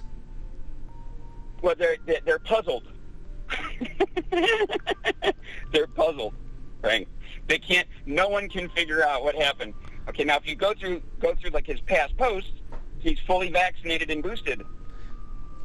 And you know that out of the thousands of comments, not a single person mentioned that he was vaccinated or questioned. It's like they're all, literally the word was puzzled. The doctors are puzzled. Right. Well, there's a lot of puzzlement out there, and you know, to that point, John, and thank you for the call. You heard the nerve of actually marketing this SADS as this sudden adult death syndrome. The nerve it takes to say that otherwise healthy adults dying out of nowhere is a syndrome. It's a syndrome. What the fuck are you talking about? There we go again. The balls on these people. It's like fucking retarded. But there's that other thing that's been going on now where I'm seeing, again, a lot of morticians and bombers around the country and in Europe are coming forward with all types of things that are coming out of people as far as clots go. I've seen that as well. Yeah. Mike Adams was doing a lot on it recently. Yeah. Jane Ruby. Sudden adult death syndrome. Just syndrome. You die of a heart attack, but there's no real reason to have a heart attack, right? Is what they're saying. I'd rather you just call it sudden adult death. You know, just don't call it a syndrome. Because we had the sudden infant, right? Death syndrome, the SIDS. That's another thing that I wonder if there's any commonality between these two things of happening. Yeah, I wonder. Let's take a call. 252, you're on the air. What's going on? What's up, Frank? How you doing, bud? Oh, I'm doing well. How you doing? I'm all right. Just chilling. Out in the garden picking some jalapenos, checking out the habaneros grow. You know, I grew up in a farming community, man, and I've lived in rural areas pretty much my whole life. I've never heard of fucking cattle dying over heat exposure, dude. Okay, I'm glad you bring this up. Not like mass fucking amounts of cattle just croaking. I'm glad you bring this up. Let me read this to you a little bit. Stay on the line with us. This is from I think it's called the progressivefarmer.com or whatever the hell. Thousands of cattle reported death. Fun fucking, all right, good. I know. Here's what the author said. The current heat wave blazing through Kansas feedlots has killed an estimated 10,000 head of fat cattle. Final death numbers continue to come in, but that early estimate was shared with DTN by livestock experts who put the geographical center point for those deaths at Ulysses, Kansas. They called the feedlots in the area to ranchers whose branded animals were seen in some privately shared photos of dead cattle were not immediately returned. And now they're saying that the temperatures were a little bit over 100 degrees Fahrenheit, and the humidity was somewhere around 18 to 35%. Now, I saw... That ain't shit for humidity, bud. That's what I'm talking about. Now, I saw ranchers from Texas to Australia talking about 102-degree days, even with 85-degree humidity, would not kill 10,000 cattle at once. Maybe some of the old girls would go down, they said. But it's incredible. And you saw they were all the same stage of rigor mortis, too. They're puffed up like... Yeah, all bloated, look like a fucking dead deer on the side of the road. Incredible. Yeah, man, that stuff's wild, man. I grew up in farming communities in Illinois. And, I mean, farmers would usually, if anything like that would happen, they'd be prepared. It's not like they don't know a heat wave's coming. And, I mean, I live in North Carolina now. 100 degrees with 50% humidity, and there's cattle out here. You know what I'm saying? Like, it's not unheard of. I don't know. That's crazy. Well, I appreciate you. I appreciate you calling. Of course, they're going to blame. Right on. Hey, man. What's up? Did you cover? Did you take any calls on the whole psychedelic experience stuff yet? Are you going to do that or what? Oh, we did that. I don't know if we took any calls on it. We did that on Friday with Justin Polgar, but I would love to do that again on a Friday night and just get more people calling in and maybe reading from that thread that we started about psychedelic revelations. So maybe stick around on Friday and I'll open up the lines for that again. What's your name so I can store you? It's John from North Carolina, man. I've called you a few times. I'm the guy that used to grow bud in NorCal. We're supposed to make up some band names for strains. But wait a second. I stored you before. Is this the new number? No, it's always the same. It's always like I don't know if it's hard to store my number or what, but I've called in a few times. No, it's not hard. It's very easy. But I remember the conversation well because I told my brother about that bit about the marijuana strains, and he actually really liked it. So I have you stored now. Call in on Friday. Yeah. All right, 10-4, I'll call you tomorrow. Tomorrow night, then. Yeah. I'm on nights, so I'll call the next Friday. All right, man. You guys have a good night, brother. You too. Take care. So I asked what was people's favorite jobs. So I was talking more so from your youth. Think about a time, maybe it wasn't that well paid, but you were with great staff or friends and whatever. And he called in to talk about the time that he was working in North California weed farms, and also doing a few other things. And and he was talking about like all these different weed strains, what they were called. And I said, these would be great band names. So I told Anthony, I said, I know that you're not a big smoker or anything like that, Ant, but you should find a way to make this into a theme. So, you were exposed to some really wacky weed names that your friends were telling you about, and these sound like bands. So why don't you take some of the most funkiest sounding weed strain names and conceptualize what a band named those names would actually sound like? I hope he does it whenever he's back able to do that. He still can't do anything for another couple of weeks. But I thought that'd be fun. Yeah. And what else was he talking about? Psychedelic stuff. So I wanted to do a psychedelic revelation night where people who had positive psychedelic experiences came away with something that was life-changing in some kind of a way, or gave you an inside look into the mechanics of this whole thing that was really almost like divine and positive. Because we talked about the nightmare scenarios before. But I have a thread out there. We haven't gotten to it yet. You know what you should do, Frank? What? You should do a psychedelic while you're on air. Oh, gosh. Be honest with your audience. Let them see it. Let them see it just crack right open. And what happens? That's probably the most unadvisable thing to do to anybody, right? Without a doubt. Yeah. You've never taken a psychedelic, right? No. Yeah. No. Yeah. I mean, the thing that I got closest to considering, because of the way that people were describing it as far as it being mellow and, a little bit easier to control, was shrooms. Shrooms are not mellow. I mean, I guess they can be at a certain stage, sure. Yeah, if you just take a little. I don't know. Yeah, but I would never drop that's acid. Not like, I would never, I had somebody call in and say they put LSD in their eye. Yeah, I know people. I never did that, but never put it in my eye. But I can't do it. You're too old to take LSD. You pass the threshold. I didn't know there was a threshold. There's a threshold. Yeah. For your first time, no, you'd have an existential meltdown at this point in your life. You needed to be younger. You could handle mushrooms. Well, I don't know. I think you would. It would be hilarious just to, because I think if you took mushrooms, you would have such a compulsion to get on the air and start talking.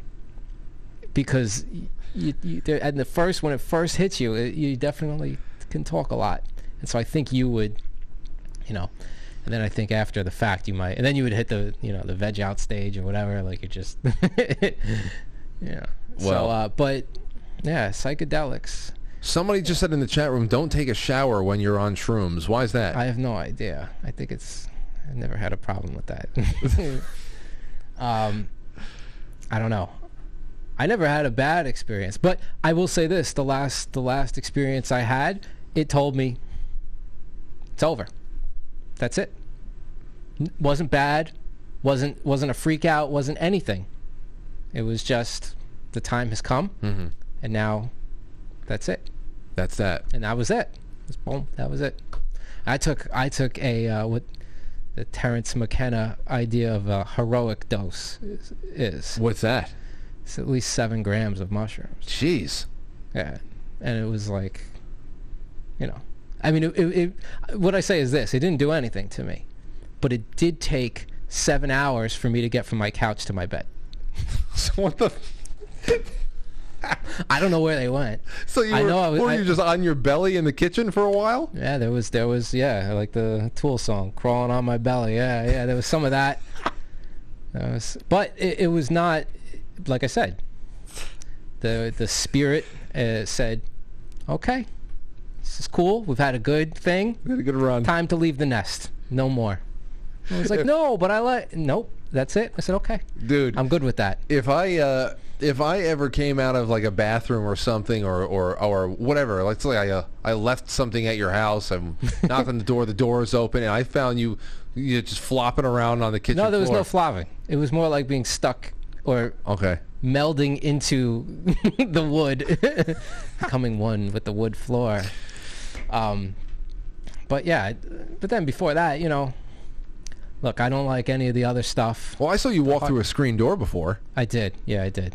But in fairness, it does mess with your vision, and and it was also dark. It was in the middle of the woods. Exactly, it was dark. I didn't know you guys were messing with me. You kept the screen closed. Yeah, that was I just assumed that it would be that it would be wide open. That was a great night. Those are the skies up in the Adirondacks at night is just scintillating. I love it, especially that night. Yeah, that was the night where I. What was it that we're actually just stationary, and that the projection just goes around us? Yeah, and that one aspect of our being never moves from wherever it is, and that all of this is just a projection onto a thing. Yeah, like to almost see the star tracks. Yeah, no, I was seeing that. I was like, it's like, okay, this is kind of funny. Yeah. Roll with the punches. Yeah, well, I smoked myself into wonderful stupors up there, but I never. No, it's not. It's not. Never, It's not the same thing. Yeah, never went into the other. But like I said, I mean, like LSD would be, that's like if you're an adventurous when you're a teenager, and then maybe you could kind of whatever. But at your stage of the game, it would just be not. And I never took ayahuasca or anything like that, so I don't know what DMT is like. I don't know. Justin Polgar was all about the ayahuasca retreats. And yeah, see, like, and that at one time that would have sounded cool to me. You know what I mean? Like, I want to get, and like I said, the last time it was just, it was nothing crazy. It was nothing traumatizing. It was more like a graduation. It's like, that's a great way to put it. Yeah, it was just like, it's because I had went into it with a purpose, though. I was like, okay, I'm gonna take this a lot, and I'm gonna have this experience, and then so the spirit of the psilocybin was like, all right, it's over, kid. Well, that was that. These are the kinds of stories I was collecting for this kind of a talk. I have to jump into that because I think we only had a couple of things. I'm waiting for the Zells to call in at this point, but let me see. Let me go into my Quite Frankly threads, and hold on. Let's see. Let us see. Strange encounters with mysterious figures. No, that's not what I'm looking for. But I wanted to make sure that I had all that collected. I'll check that later on. To hell with it then. So good. I'm glad this came up. I really am. Yeah. No acid for you, Frank. No, that would have never been it. Never would have been it anyway. And like you said, now that you've told me I've missed the boat, then I have an added layer of defense as to why it can never happen. Trust me, it's too no. But you could take mushrooms. I guarantee you would not. You would have to just get on the. It's just like, listen, I know I'm probably going to embarrass myself, but I'm going live. We're going live, and we're going live. We're going. Hey, Frank, are you there? I'm here, Frank. All right, hold on 1 second. 1 second. All right, we're back on. So, are you and Jim both there, or is it just you tonight? Yeah, hold on 1 second. There's a lot of people out there who think that Frank and Jim are the same person. And there's a lot of people that think a lot of things. Yeah. Jim, you there? I'm here. Hey, guys, can you do something for me right now? Can both of you, say the Pledge of Allegiance at the same time so people can hear you speaking at the same time in two different voices? You serious? Or say, I don't know, say happy birthday, guys. Hey, I don't know. People think you're the same person. Yeah, but why would you cater to... Now. No, we're two separate people. Come on. I figure it'd be easy to disprove real quick. All right, anyway, who cares? I don't care if I'm talking to one person or two right now. Frank and Jim are with us. Frank and Jim are here, yes. Yes, it's wonderful to have you guys on. Now, listen, this story, me and Rob were talking about it before we went live, just to brush up on the basics. As far as how far it has gone, and it has gone, where how you guys have gone and traced familial ties back to the 19th century at this point, but something bigger has happened with this thing in Utah. What are the latest updates? I guess just give it to us straight. All right, Jim. Okay, so we did the ties on the last call. So I guess, well, first off, Rob, it's been a while, man. How are you? I'm doing well. Good to hear from you guys. Yeah. Always happy to talk to Frank and Rob. All right, so you brought up the familial ties, Frank, and as we trace back, the families are intermingled. And as my brother's going to share going forward, that's going to play a part. There's a lot of family involvement. What's going on, even a greater scope than I even thought. I mean, concerning what's been put out there in reports. So let me ask you guys something.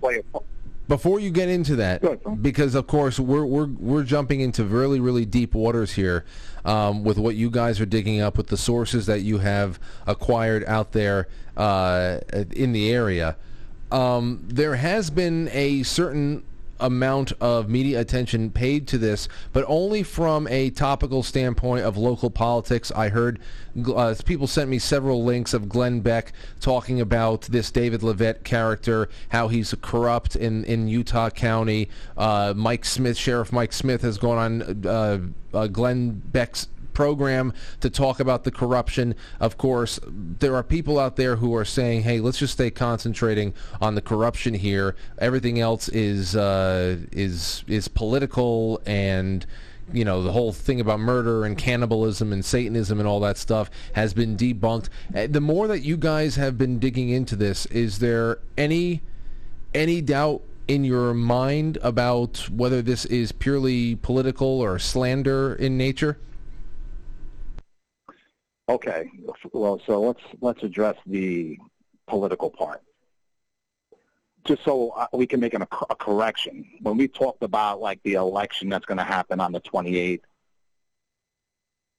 we've had to play catch up, with this case, because we're not from the area, so we have to steep ourselves in the Utah County politics.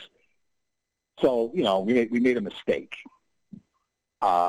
Mike Smith was he was going to be on the ticket on the 28th of June. But there was a runoff election for the sheriff position, I think, in April. This is what I was told. And he won enough of a percentage, where he's not going to be primaried. So he's safe come the 28th. Okay. Levitt's not, and the commissioners are not. So that's that. So we just wanted to correct that. So that gives him even less reason. I'm sorry? So that gives them even less motivation for one to attack the other. It's not like Levitt can prevent Mike Smith from anything.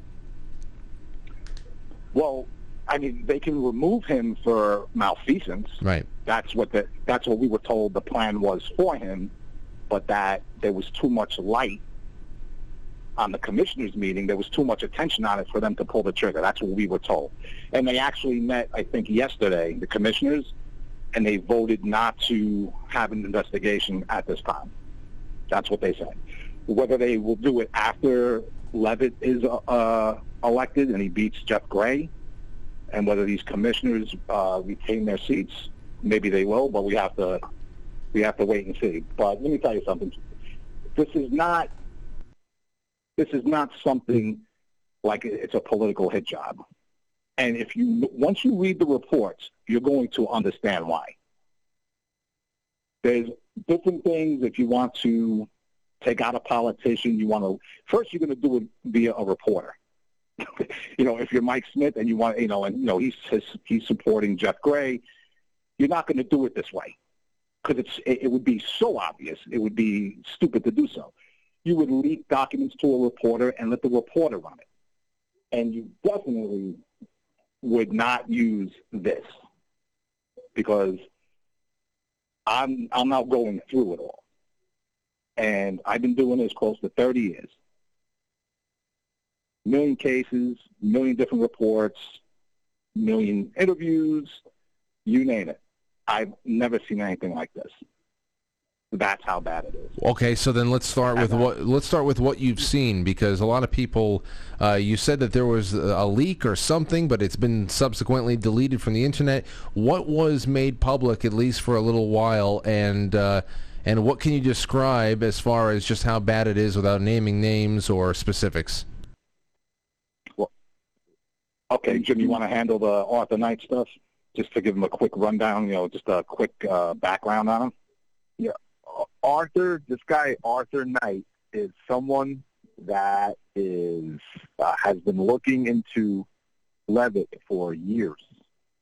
Okay? And I don't know this gentleman well, but he's been asking questions regarding from his politics to the Ukraine for a long time. And now Levitt has filed charges on this guy Arthur Knight, saying he's really a different guy entirely named Nick Rossi, who committed rape, and they're trying to extradite him back to Scotland, from Scotland back to the United States. So that's this guy, Arthur Knight / Nick Rossi. Arthur Knight and Levitt have this running feud that's gone back years. And so now he has charges on Arthur Knight, wants to bring him back to the country, right, for prosecution. That's Arthur Knight's background. Arthur Knight is the gentleman who leaked he leaked the entire report, everything. He put it online on his website. He leaked. I sent him a message, and I was saying, hey, talking back a little bit, trying to get some information about him, and he said, hey, look at my site, and he just put it out there, boom, just like that. And he just didn't leak a document. He did all the victims, all the reports. It is way more than 151 pages. Okay? And we got a tip that that wasn't going to be up there very long. And sure enough, it wasn't even up 24 hours. Now this Knight guy, I think I know. I had somebody reference it to me because I was looking at some comments and stuff, and someone said the claim about all of the heinous things that we were learning about, or is being alleged right now. The claim was brought to the world by a man now in Scotland, I guess that's him, there you go, who faked his own death and cremation in order to flee his sexually deviant past, and by a woman who was abused and had memories. And by a woman who was abused and had, quote, memories, end quote, implanted in her brain by hypnosis. What the hell is that? So I have, to be honest with you, I don't know all about that part of it. I only know very little, other than he is being tried on a rape charge. Yeah, that's what they're trying to. They're saying they have DNA on a rape case, and it's this guy's DNA, and this guy Knight is saying, "Hey, that's not me." He believes he's getting set up. He says he's never been to the United States. So that's all we know about this. We're trying not to really have to deal with that. We're not trying to get involved in the Arthur Knight situation. That's a whole different thing. Right, but he's the guy where all these new revelations and documents originate from. No. Correct. Okay. Correct. But I don't want. I'm trying not to get involved in his case and his story. I'm trying to keep focused on the information about Utah County and the players in Utah County. That's what I'm trying to focus on. Okay, yeah, I'm just letting you know that's probably how some people are going to diminish anything that he makes public. Well, I mean, you can diminish him, and like I said, I don't know I don't know anything about his guilt or innocence. But what he leaked are police documents. Okay. Provo Police. Provo Police. That's that, and how he got that and why he had that, I don't know, but he had it. So tell us about those then. What's in it? I'm sorry. Here's how we got them. First off, this is how it's been explained to me. Because the case got dismissed without prejudice, so in essence it was closed. But everything's public domain. It was there all these years, just sitting there. Nobody paid attention to it. Nobody thought to do a Freedom of Information Act on the Hamlin charges because the case was dismissed. So all these documents just sat there until a couple of people, maybe Knight was one of them, did a Freedom of Information Act and were handed these documents. So it's public domain. If anybody wants to file it, you can get all the reports. That's how it's been explained to me. So, but as far as what is inside of it, what you wrote to me, what you guys wrote to me was pretty striking, because you said, Frank, you know that you're in for a wild ride when at the beginning of a report they have to announce that they're going to abbreviate Church of Satan as CS, because there's so many references to Satanism throughout all of this stuff. Can you give everybody, because we have a limited time with the last 15 minutes left here, give everybody a little bit of a rundown of now what kind of materials you're dealing with and how far outside of even Utah this goes. Yeah, so go ahead. I was just going to say, my brother made a very good point on this, because we were talking about how this case paralleled some other cases, like one in Louisiana, but on a micro level, where there was some similarities to the case in Louisiana. But if you really want a picture of this, my brother said it best when, if you ever seen the movie Rosemary's Baby? Okay, yes. If you ever seen that movie, you know how all the people lived in the apartment building? Mm-hmm. Were part of Satan's coven? Mm-hmm. Well, take away the apartment building and instead make it a neighborhood. Wow. That's how you're talking. That's what you're dealing with. Look, for starters, just so your listeners, so we're clear with your listeners, we understand. Look, Satanism is not illegal. It's not. So from a cop standpoint, like Mike Smith, that's not the element you're focusing on. Now, the crimes they're committing, the horrific rapes, the horrific child abuse, murder, which is in there.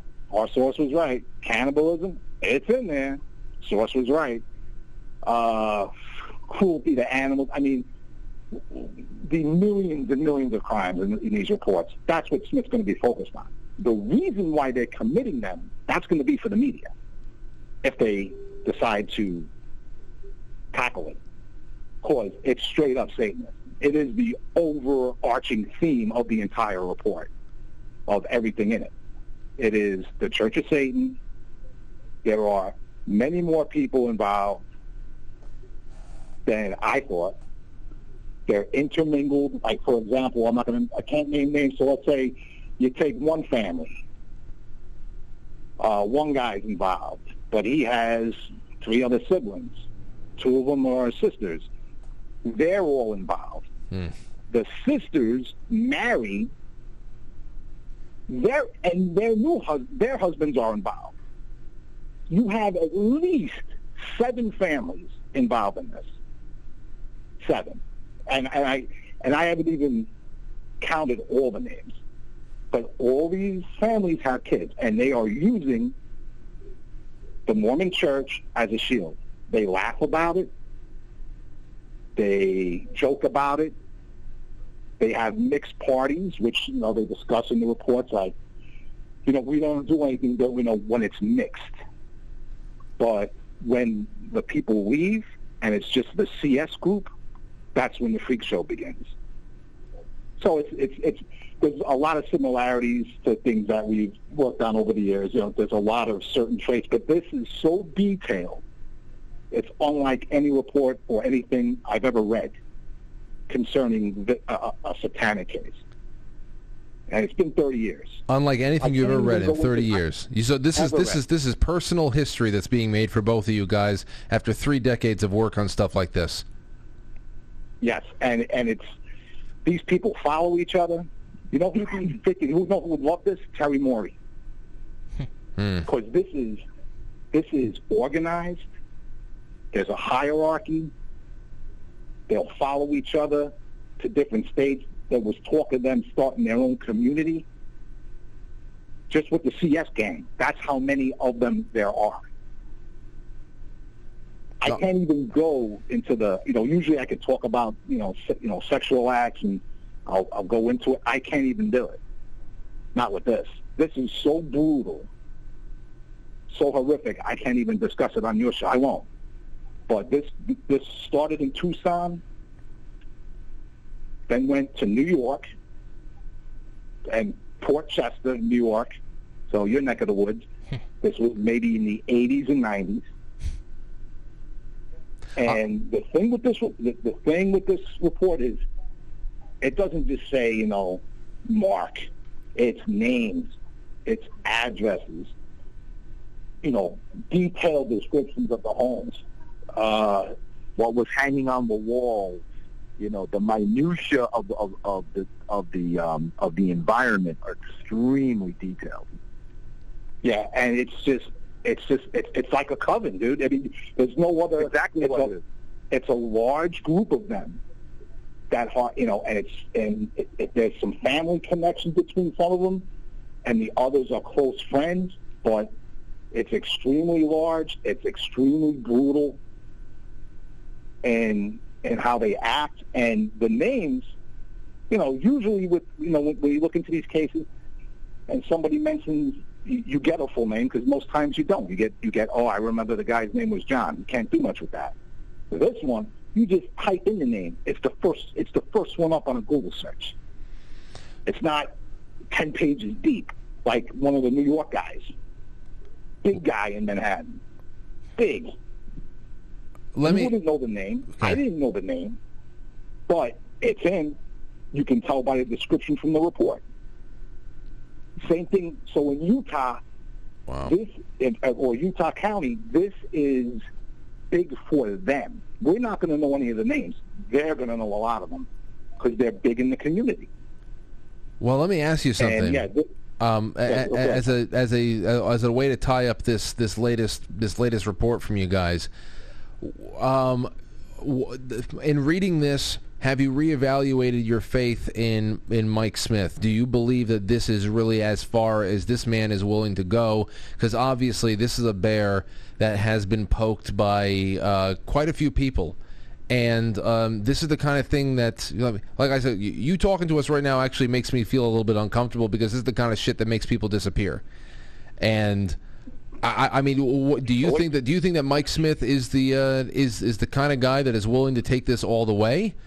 Or is this just going to be spare the public all of whatever they can be spared and just get Levitt out of office and whatever? The way I can sum that up is this. You know, most of the cases we deal with, we're not used to dealing, for the most part, with good police departments. Usually with cases like this, there's usually police involvement of some kind, and we're very wary of the police, where this one, there's no hint of that right now. You know, there's no hint of it. They're doing their due diligence. You know, we can't mention any names, but we talked to one individual who did he won't talk to us, and we're not upset at that. Because his thing is, I don't want to damage the investigation going on right now. So I can't tell you guys anything. Okay. And we're like, okay, we understand that, but just to give you an example, Frank, a phone call I had last night. It's not a cop, but that's all I can say. It's not a cop. But I threw out my number. I'm like, hey, I've been mentioning certain things to this individual, and he's like, who are you? How do you know this? And a lot of it is just going off our past. We could just throw stuff out there, and it just lines up, and it's stuff that nobody knows but him. Because obviously there's more. There's even more than just these reports that we have. There's obviously more that hasn't been released or something of that like. But I gave him my number. He called me. This guy was so paranoid when he called me. He started off, the first sentence out of his mouth is, I'm going to be extremely wary with you right now. I don't know who you are. I'm going to try not to say anything important, until I can get, a grasp of what you are and what you're doing. He goes, because I don't know if you're connected to Levitt or not. And I laughed. I'm like, hey, man, you just dialed my number. I said, I'm in Jersey. That's 201 area code. He's like, what does that matter? How do I know you're not with them? So we continue our conversation, kind of win his trust a little more, and more into our background. And then he's like, all right, now this is going to sound bizarre to you. It's going to sound crazy, but I've done this before in other cases. I've had to do it to even get involved in it. So I kind of expected it. He's like, I need you to send me your license. I said, all right. That's how wary, that's how paranoid he is. He goes, I can't trust that you're who you say you are. You're telling me this on the phone. Send me your license. I'm like, all right, I'll do it. I'll send you my license. I said, no biggie. And we talked about the connections to New York in a little more detail. But, yeah, just so I could win this guy's trust, he's going to run my information. Same thing happened in the Ramsey case. I had to give my social to investigators, my license, just so they could vet me to see who I was connected to. It's the same thing in this case. But it is a brutal case. It is even tough for somebody like me to even read it. Yeah, I don't doubt it. I really don't doubt it, and I certainly don't want to know. I don't want to know. But to go back to your question, Frank. Yeah. Regarding Mike Smith, as Mike Smith said, he said, Sheriff Smith said, we will not be intimidated. We will go forward. Now, I believe from the people I've talked to that he is going to go forward. I believe his position being safe as sheriff plays a very big part. He's not going to get bounced out and then something happen to him when he's not there. Something could happen to him when he's in office. Who knows? But I believe from the people, what they said, he's going to go forward. And I don't know how big the group is. There are many. But, also I was able to briefly get in touch with a victim that played a part in this. Well, not necessarily in the report per se, but he did say this. He was like, Smith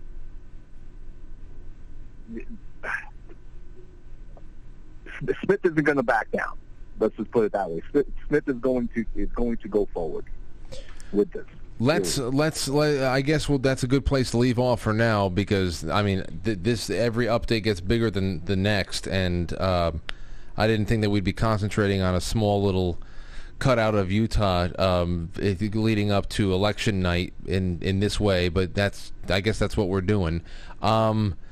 Thank you, guys. Is all that's going to be up on your website soon? I just really want to quickly put that out there so people can go and read on their own, and we can move on tonight.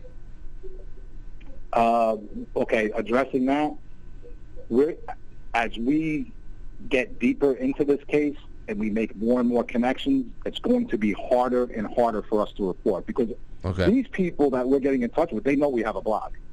So now it's kind of been alluded to where, hey, don't put that up. So, I'm not gonna put the links up for the reports. They're there. You want to get them from Provo, get them from Provo. I kind of, we don't want to step on anybody's case. We don't want to step on work that's being done or it's already been done, and this can somehow jeopardize it. That's not what we're trying to do. We usually, the blog is secondary for us once we're involved. And we're getting involved so quick that eventually all the updates are going to stop. And we're just going to have to do what we usually do. And, that's it. We have to kind of leave it on that note. But Rob, one thing for you, my man. I'm not a big ESPN guy, but I will watch their 30 and 30s because they do a good job on it. Mm-hmm. I think it's going to air this week or next. Unrivaled. They brought back all the main players, and they did interviews today. So not back in the day, but how, they're much older now, with the war that went on between the Avalanche and the Red Wings. Oh, that's got to be great. I remember. You remember that? Of course I do. I mean, just as a hockey fan, that was incredible when Claude Lemieux destroyed that. Was it Chris Draper's face? Oh, Chris Draper's one of the guys they brought back. Oh, it's going to be the trailer. Nice. You are going to be amazed at how good the trailer looks. It's going to pump you up so much. Yeah, one of my buddies was a Red Wing fan too, so for sure at that time it was awesome. And then I remember when the payback after Claude Lemieux, what was it, McCarty, and then Lemieux, they were like, he's such a punk because he turtled, he wouldn't step up and face the music. But I saw years later he was like, no, I was knocked out on the first punch. I wasn't trying to turtle. I was knocked out. So that was a war. That's hockey is definitely. I know women play, girls. That's a man's game. So, well, that was that was like the last great rivalry before you're never going to be able to I call it the sissification of sports. Baseball, basketball, football in a way, but hockey, you're never going to be able to take it all out. Yeah. Exactly. You it's can't. always going to be tough. Yeah. Well, I appreciate you I guys. just wanted you to know about that. Oh, I can't. I'll definitely be watching that. I haven't watched a 30 and 30 in a long. Whoops, that's the wrong thing. That's not Chris Ann Hall. I haven't watched a 30 and 30 in a long time. But man, I wish. I mean, that's something that you can watch because you were there. You saw it. Oh yeah. It might still be entertaining for me to goalies fight to learn. Incredible to learn a story. I remember watching that entire series out, and it was some of the most exciting, passionate hockey I've ever seen. Well, then maybe I'll check it out. Then who the hell knows? That'll be another one of our film nights. I think it's like 6 episodes or something crazy. Oh, it's going to be awesome, man. It's going to be awesome.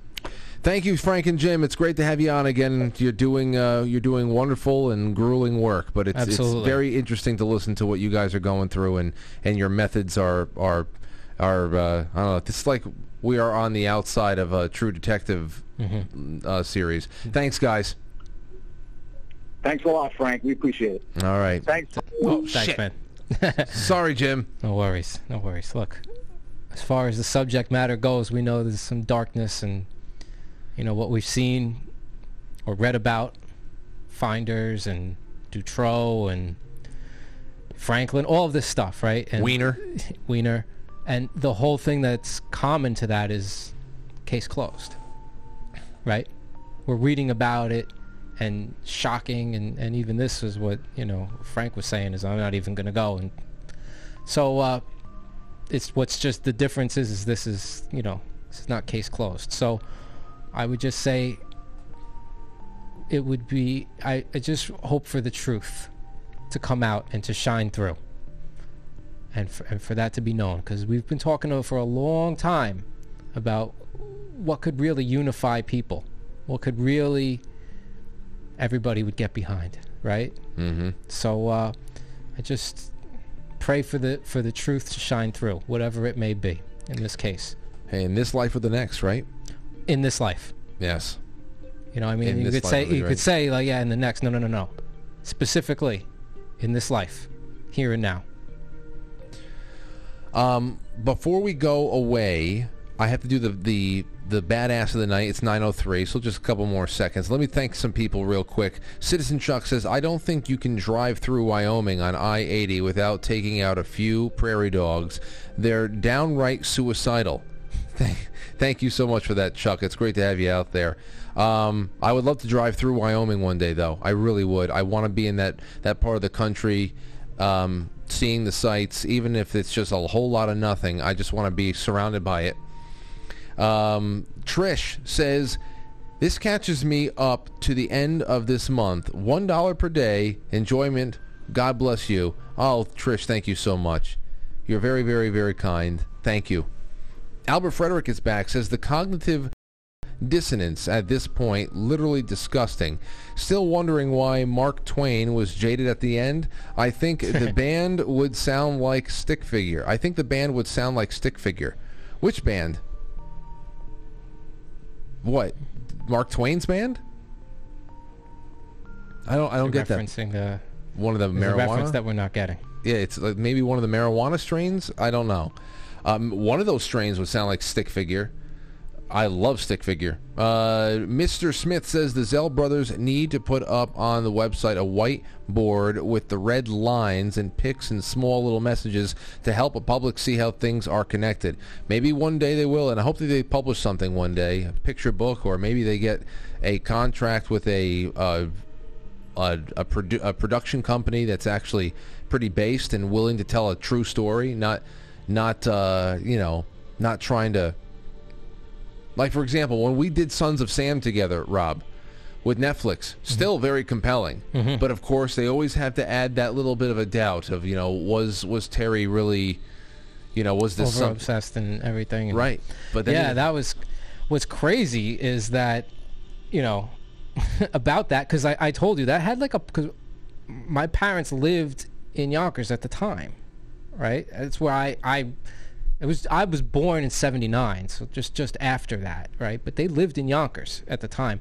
And then once we did the show that night, My mother texts me and she's like, "Oh yeah, your father and I used to go down to Untermeyer Park and look at the satanic like stuff under there. It was like a big it was a thing that like people."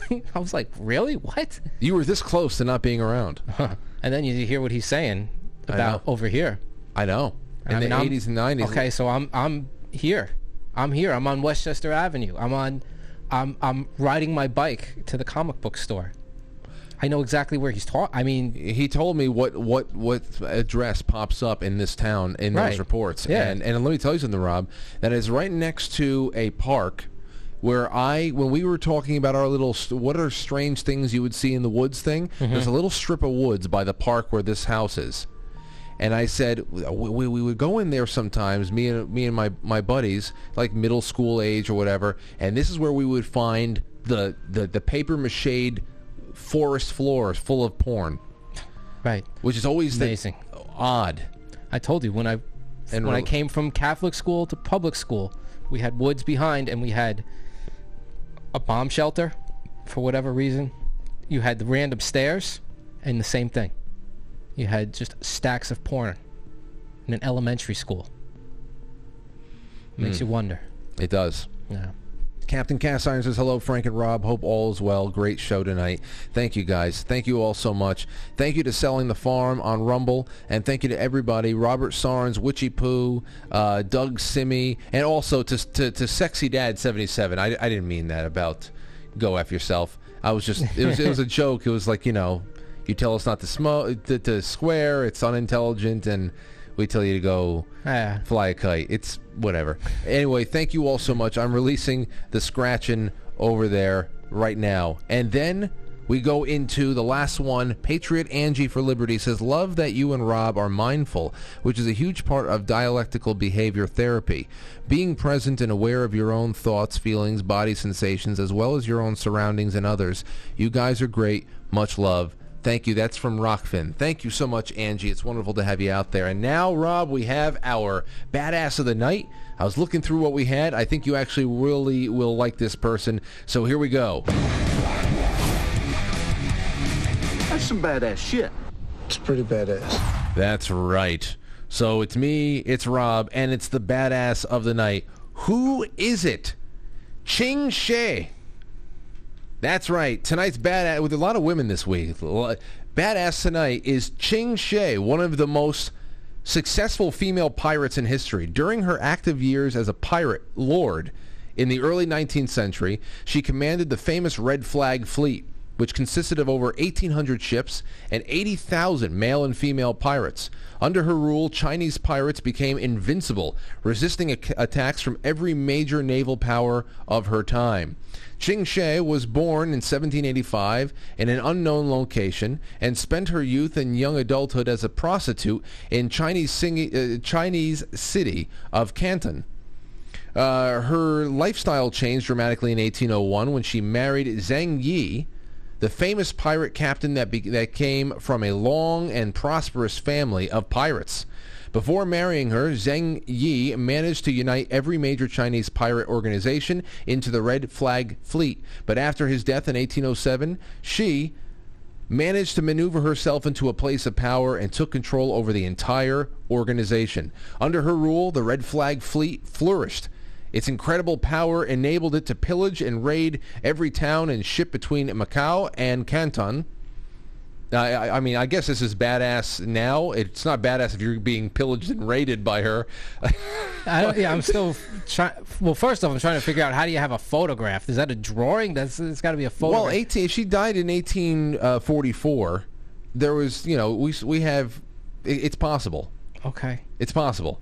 Okay. And she was only 69. So, and Chinese don't age. So she could have been.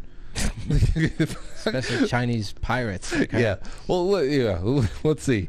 The fear she inflicted on the pirate crews ensured that she had the final word in every raid decision, and all captured wealth and presents presented to her before it was divided up with the pirates. Here's the last conclusion here. After several years, the Chinese government came to the conclusion that the military forces, even with the combined help of England and Portugal, would never defeat Xi's pirate operation, and finally issued an amnesty for all pirates who were willing to return to the shore as free citizens. Xi took advantage of this negotiating pardon for herself and the vast majority of her fleet, and managed to retain all of her personal wealth, Qing Shi spent the remainder of her life operating her gambling house, of course, Mahjong, until her death in 1844 at the age of 69. So that is a pirate's life for her. Yeah.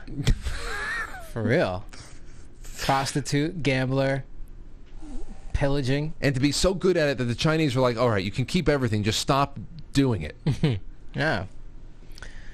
Well, there you go. They have it. Well, Rob, it was great to have you back again, man. I guess the Chinese don't get credit for their seafaring abilities. Right. And I've learned this from my teacher, because him and I would always have a very respectful, I was always respectful, but certainly a little bit of ball breaking on my part about Western abilities and things and contributions to humanity, and of course he was a very proud Chinese or whatever, and I was like, well, I mean, hey, say what you want, but we went around the world, blah blah blah, and of course I would always talk about Italians. We taught the world how to eat, whatever. Don't tell me woks or anything like that. You know what I mean? And I know Marco Polo, blah blah blah.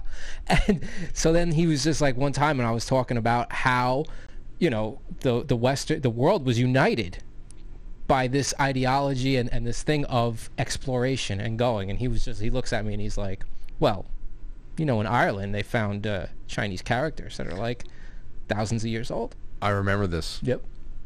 And I was like, fair enough. He's like, yeah. He's like, it's just, he's like, Chinese mentality though. They're not looking for, at the time, imperialism, right? It was a different. The Chinese in ancient Ireland. Well, they supposedly found hieroglyphics in like Mexico City or something like that. Yeah, yeah. Egyptian or I don't know. I always love hearing about that. People that should have never been anywhere, but in their part of the world, they've actually been everywhere. Yeah. And it always goes back to that other thing there too. Genesis and the beginning of it all. Was Genesis just one of many great resets? Yeah. How many times has the world been completely... 6? I don't know. Well, ladies and gentlemen, that's it for tonight. Tomorrow is Friday, so we'll do our 7 to 8:45-ish kind of a thing that we have there, and then Book Club. We're getting to the end of Malachi Martin's Windswept House. It is so good. So thank you all so much. And Rob, thanks again for tonight. Please, everybody, go to kungfuchannel.com. If you can't find it anywhere, you can find it on the affiliates page on quitefrankly.tv. So, and if you forget... They're watching on the internet. I know. You don't have to explain the internet to them. kungfuchannel.com. You'd be surprised what you have to explain to people, Rob. Fair enough. All right. That's it. Good night, everybody. Wonderful, wonderful time with you all. And that's the way it is. I'll catch you on the flip side.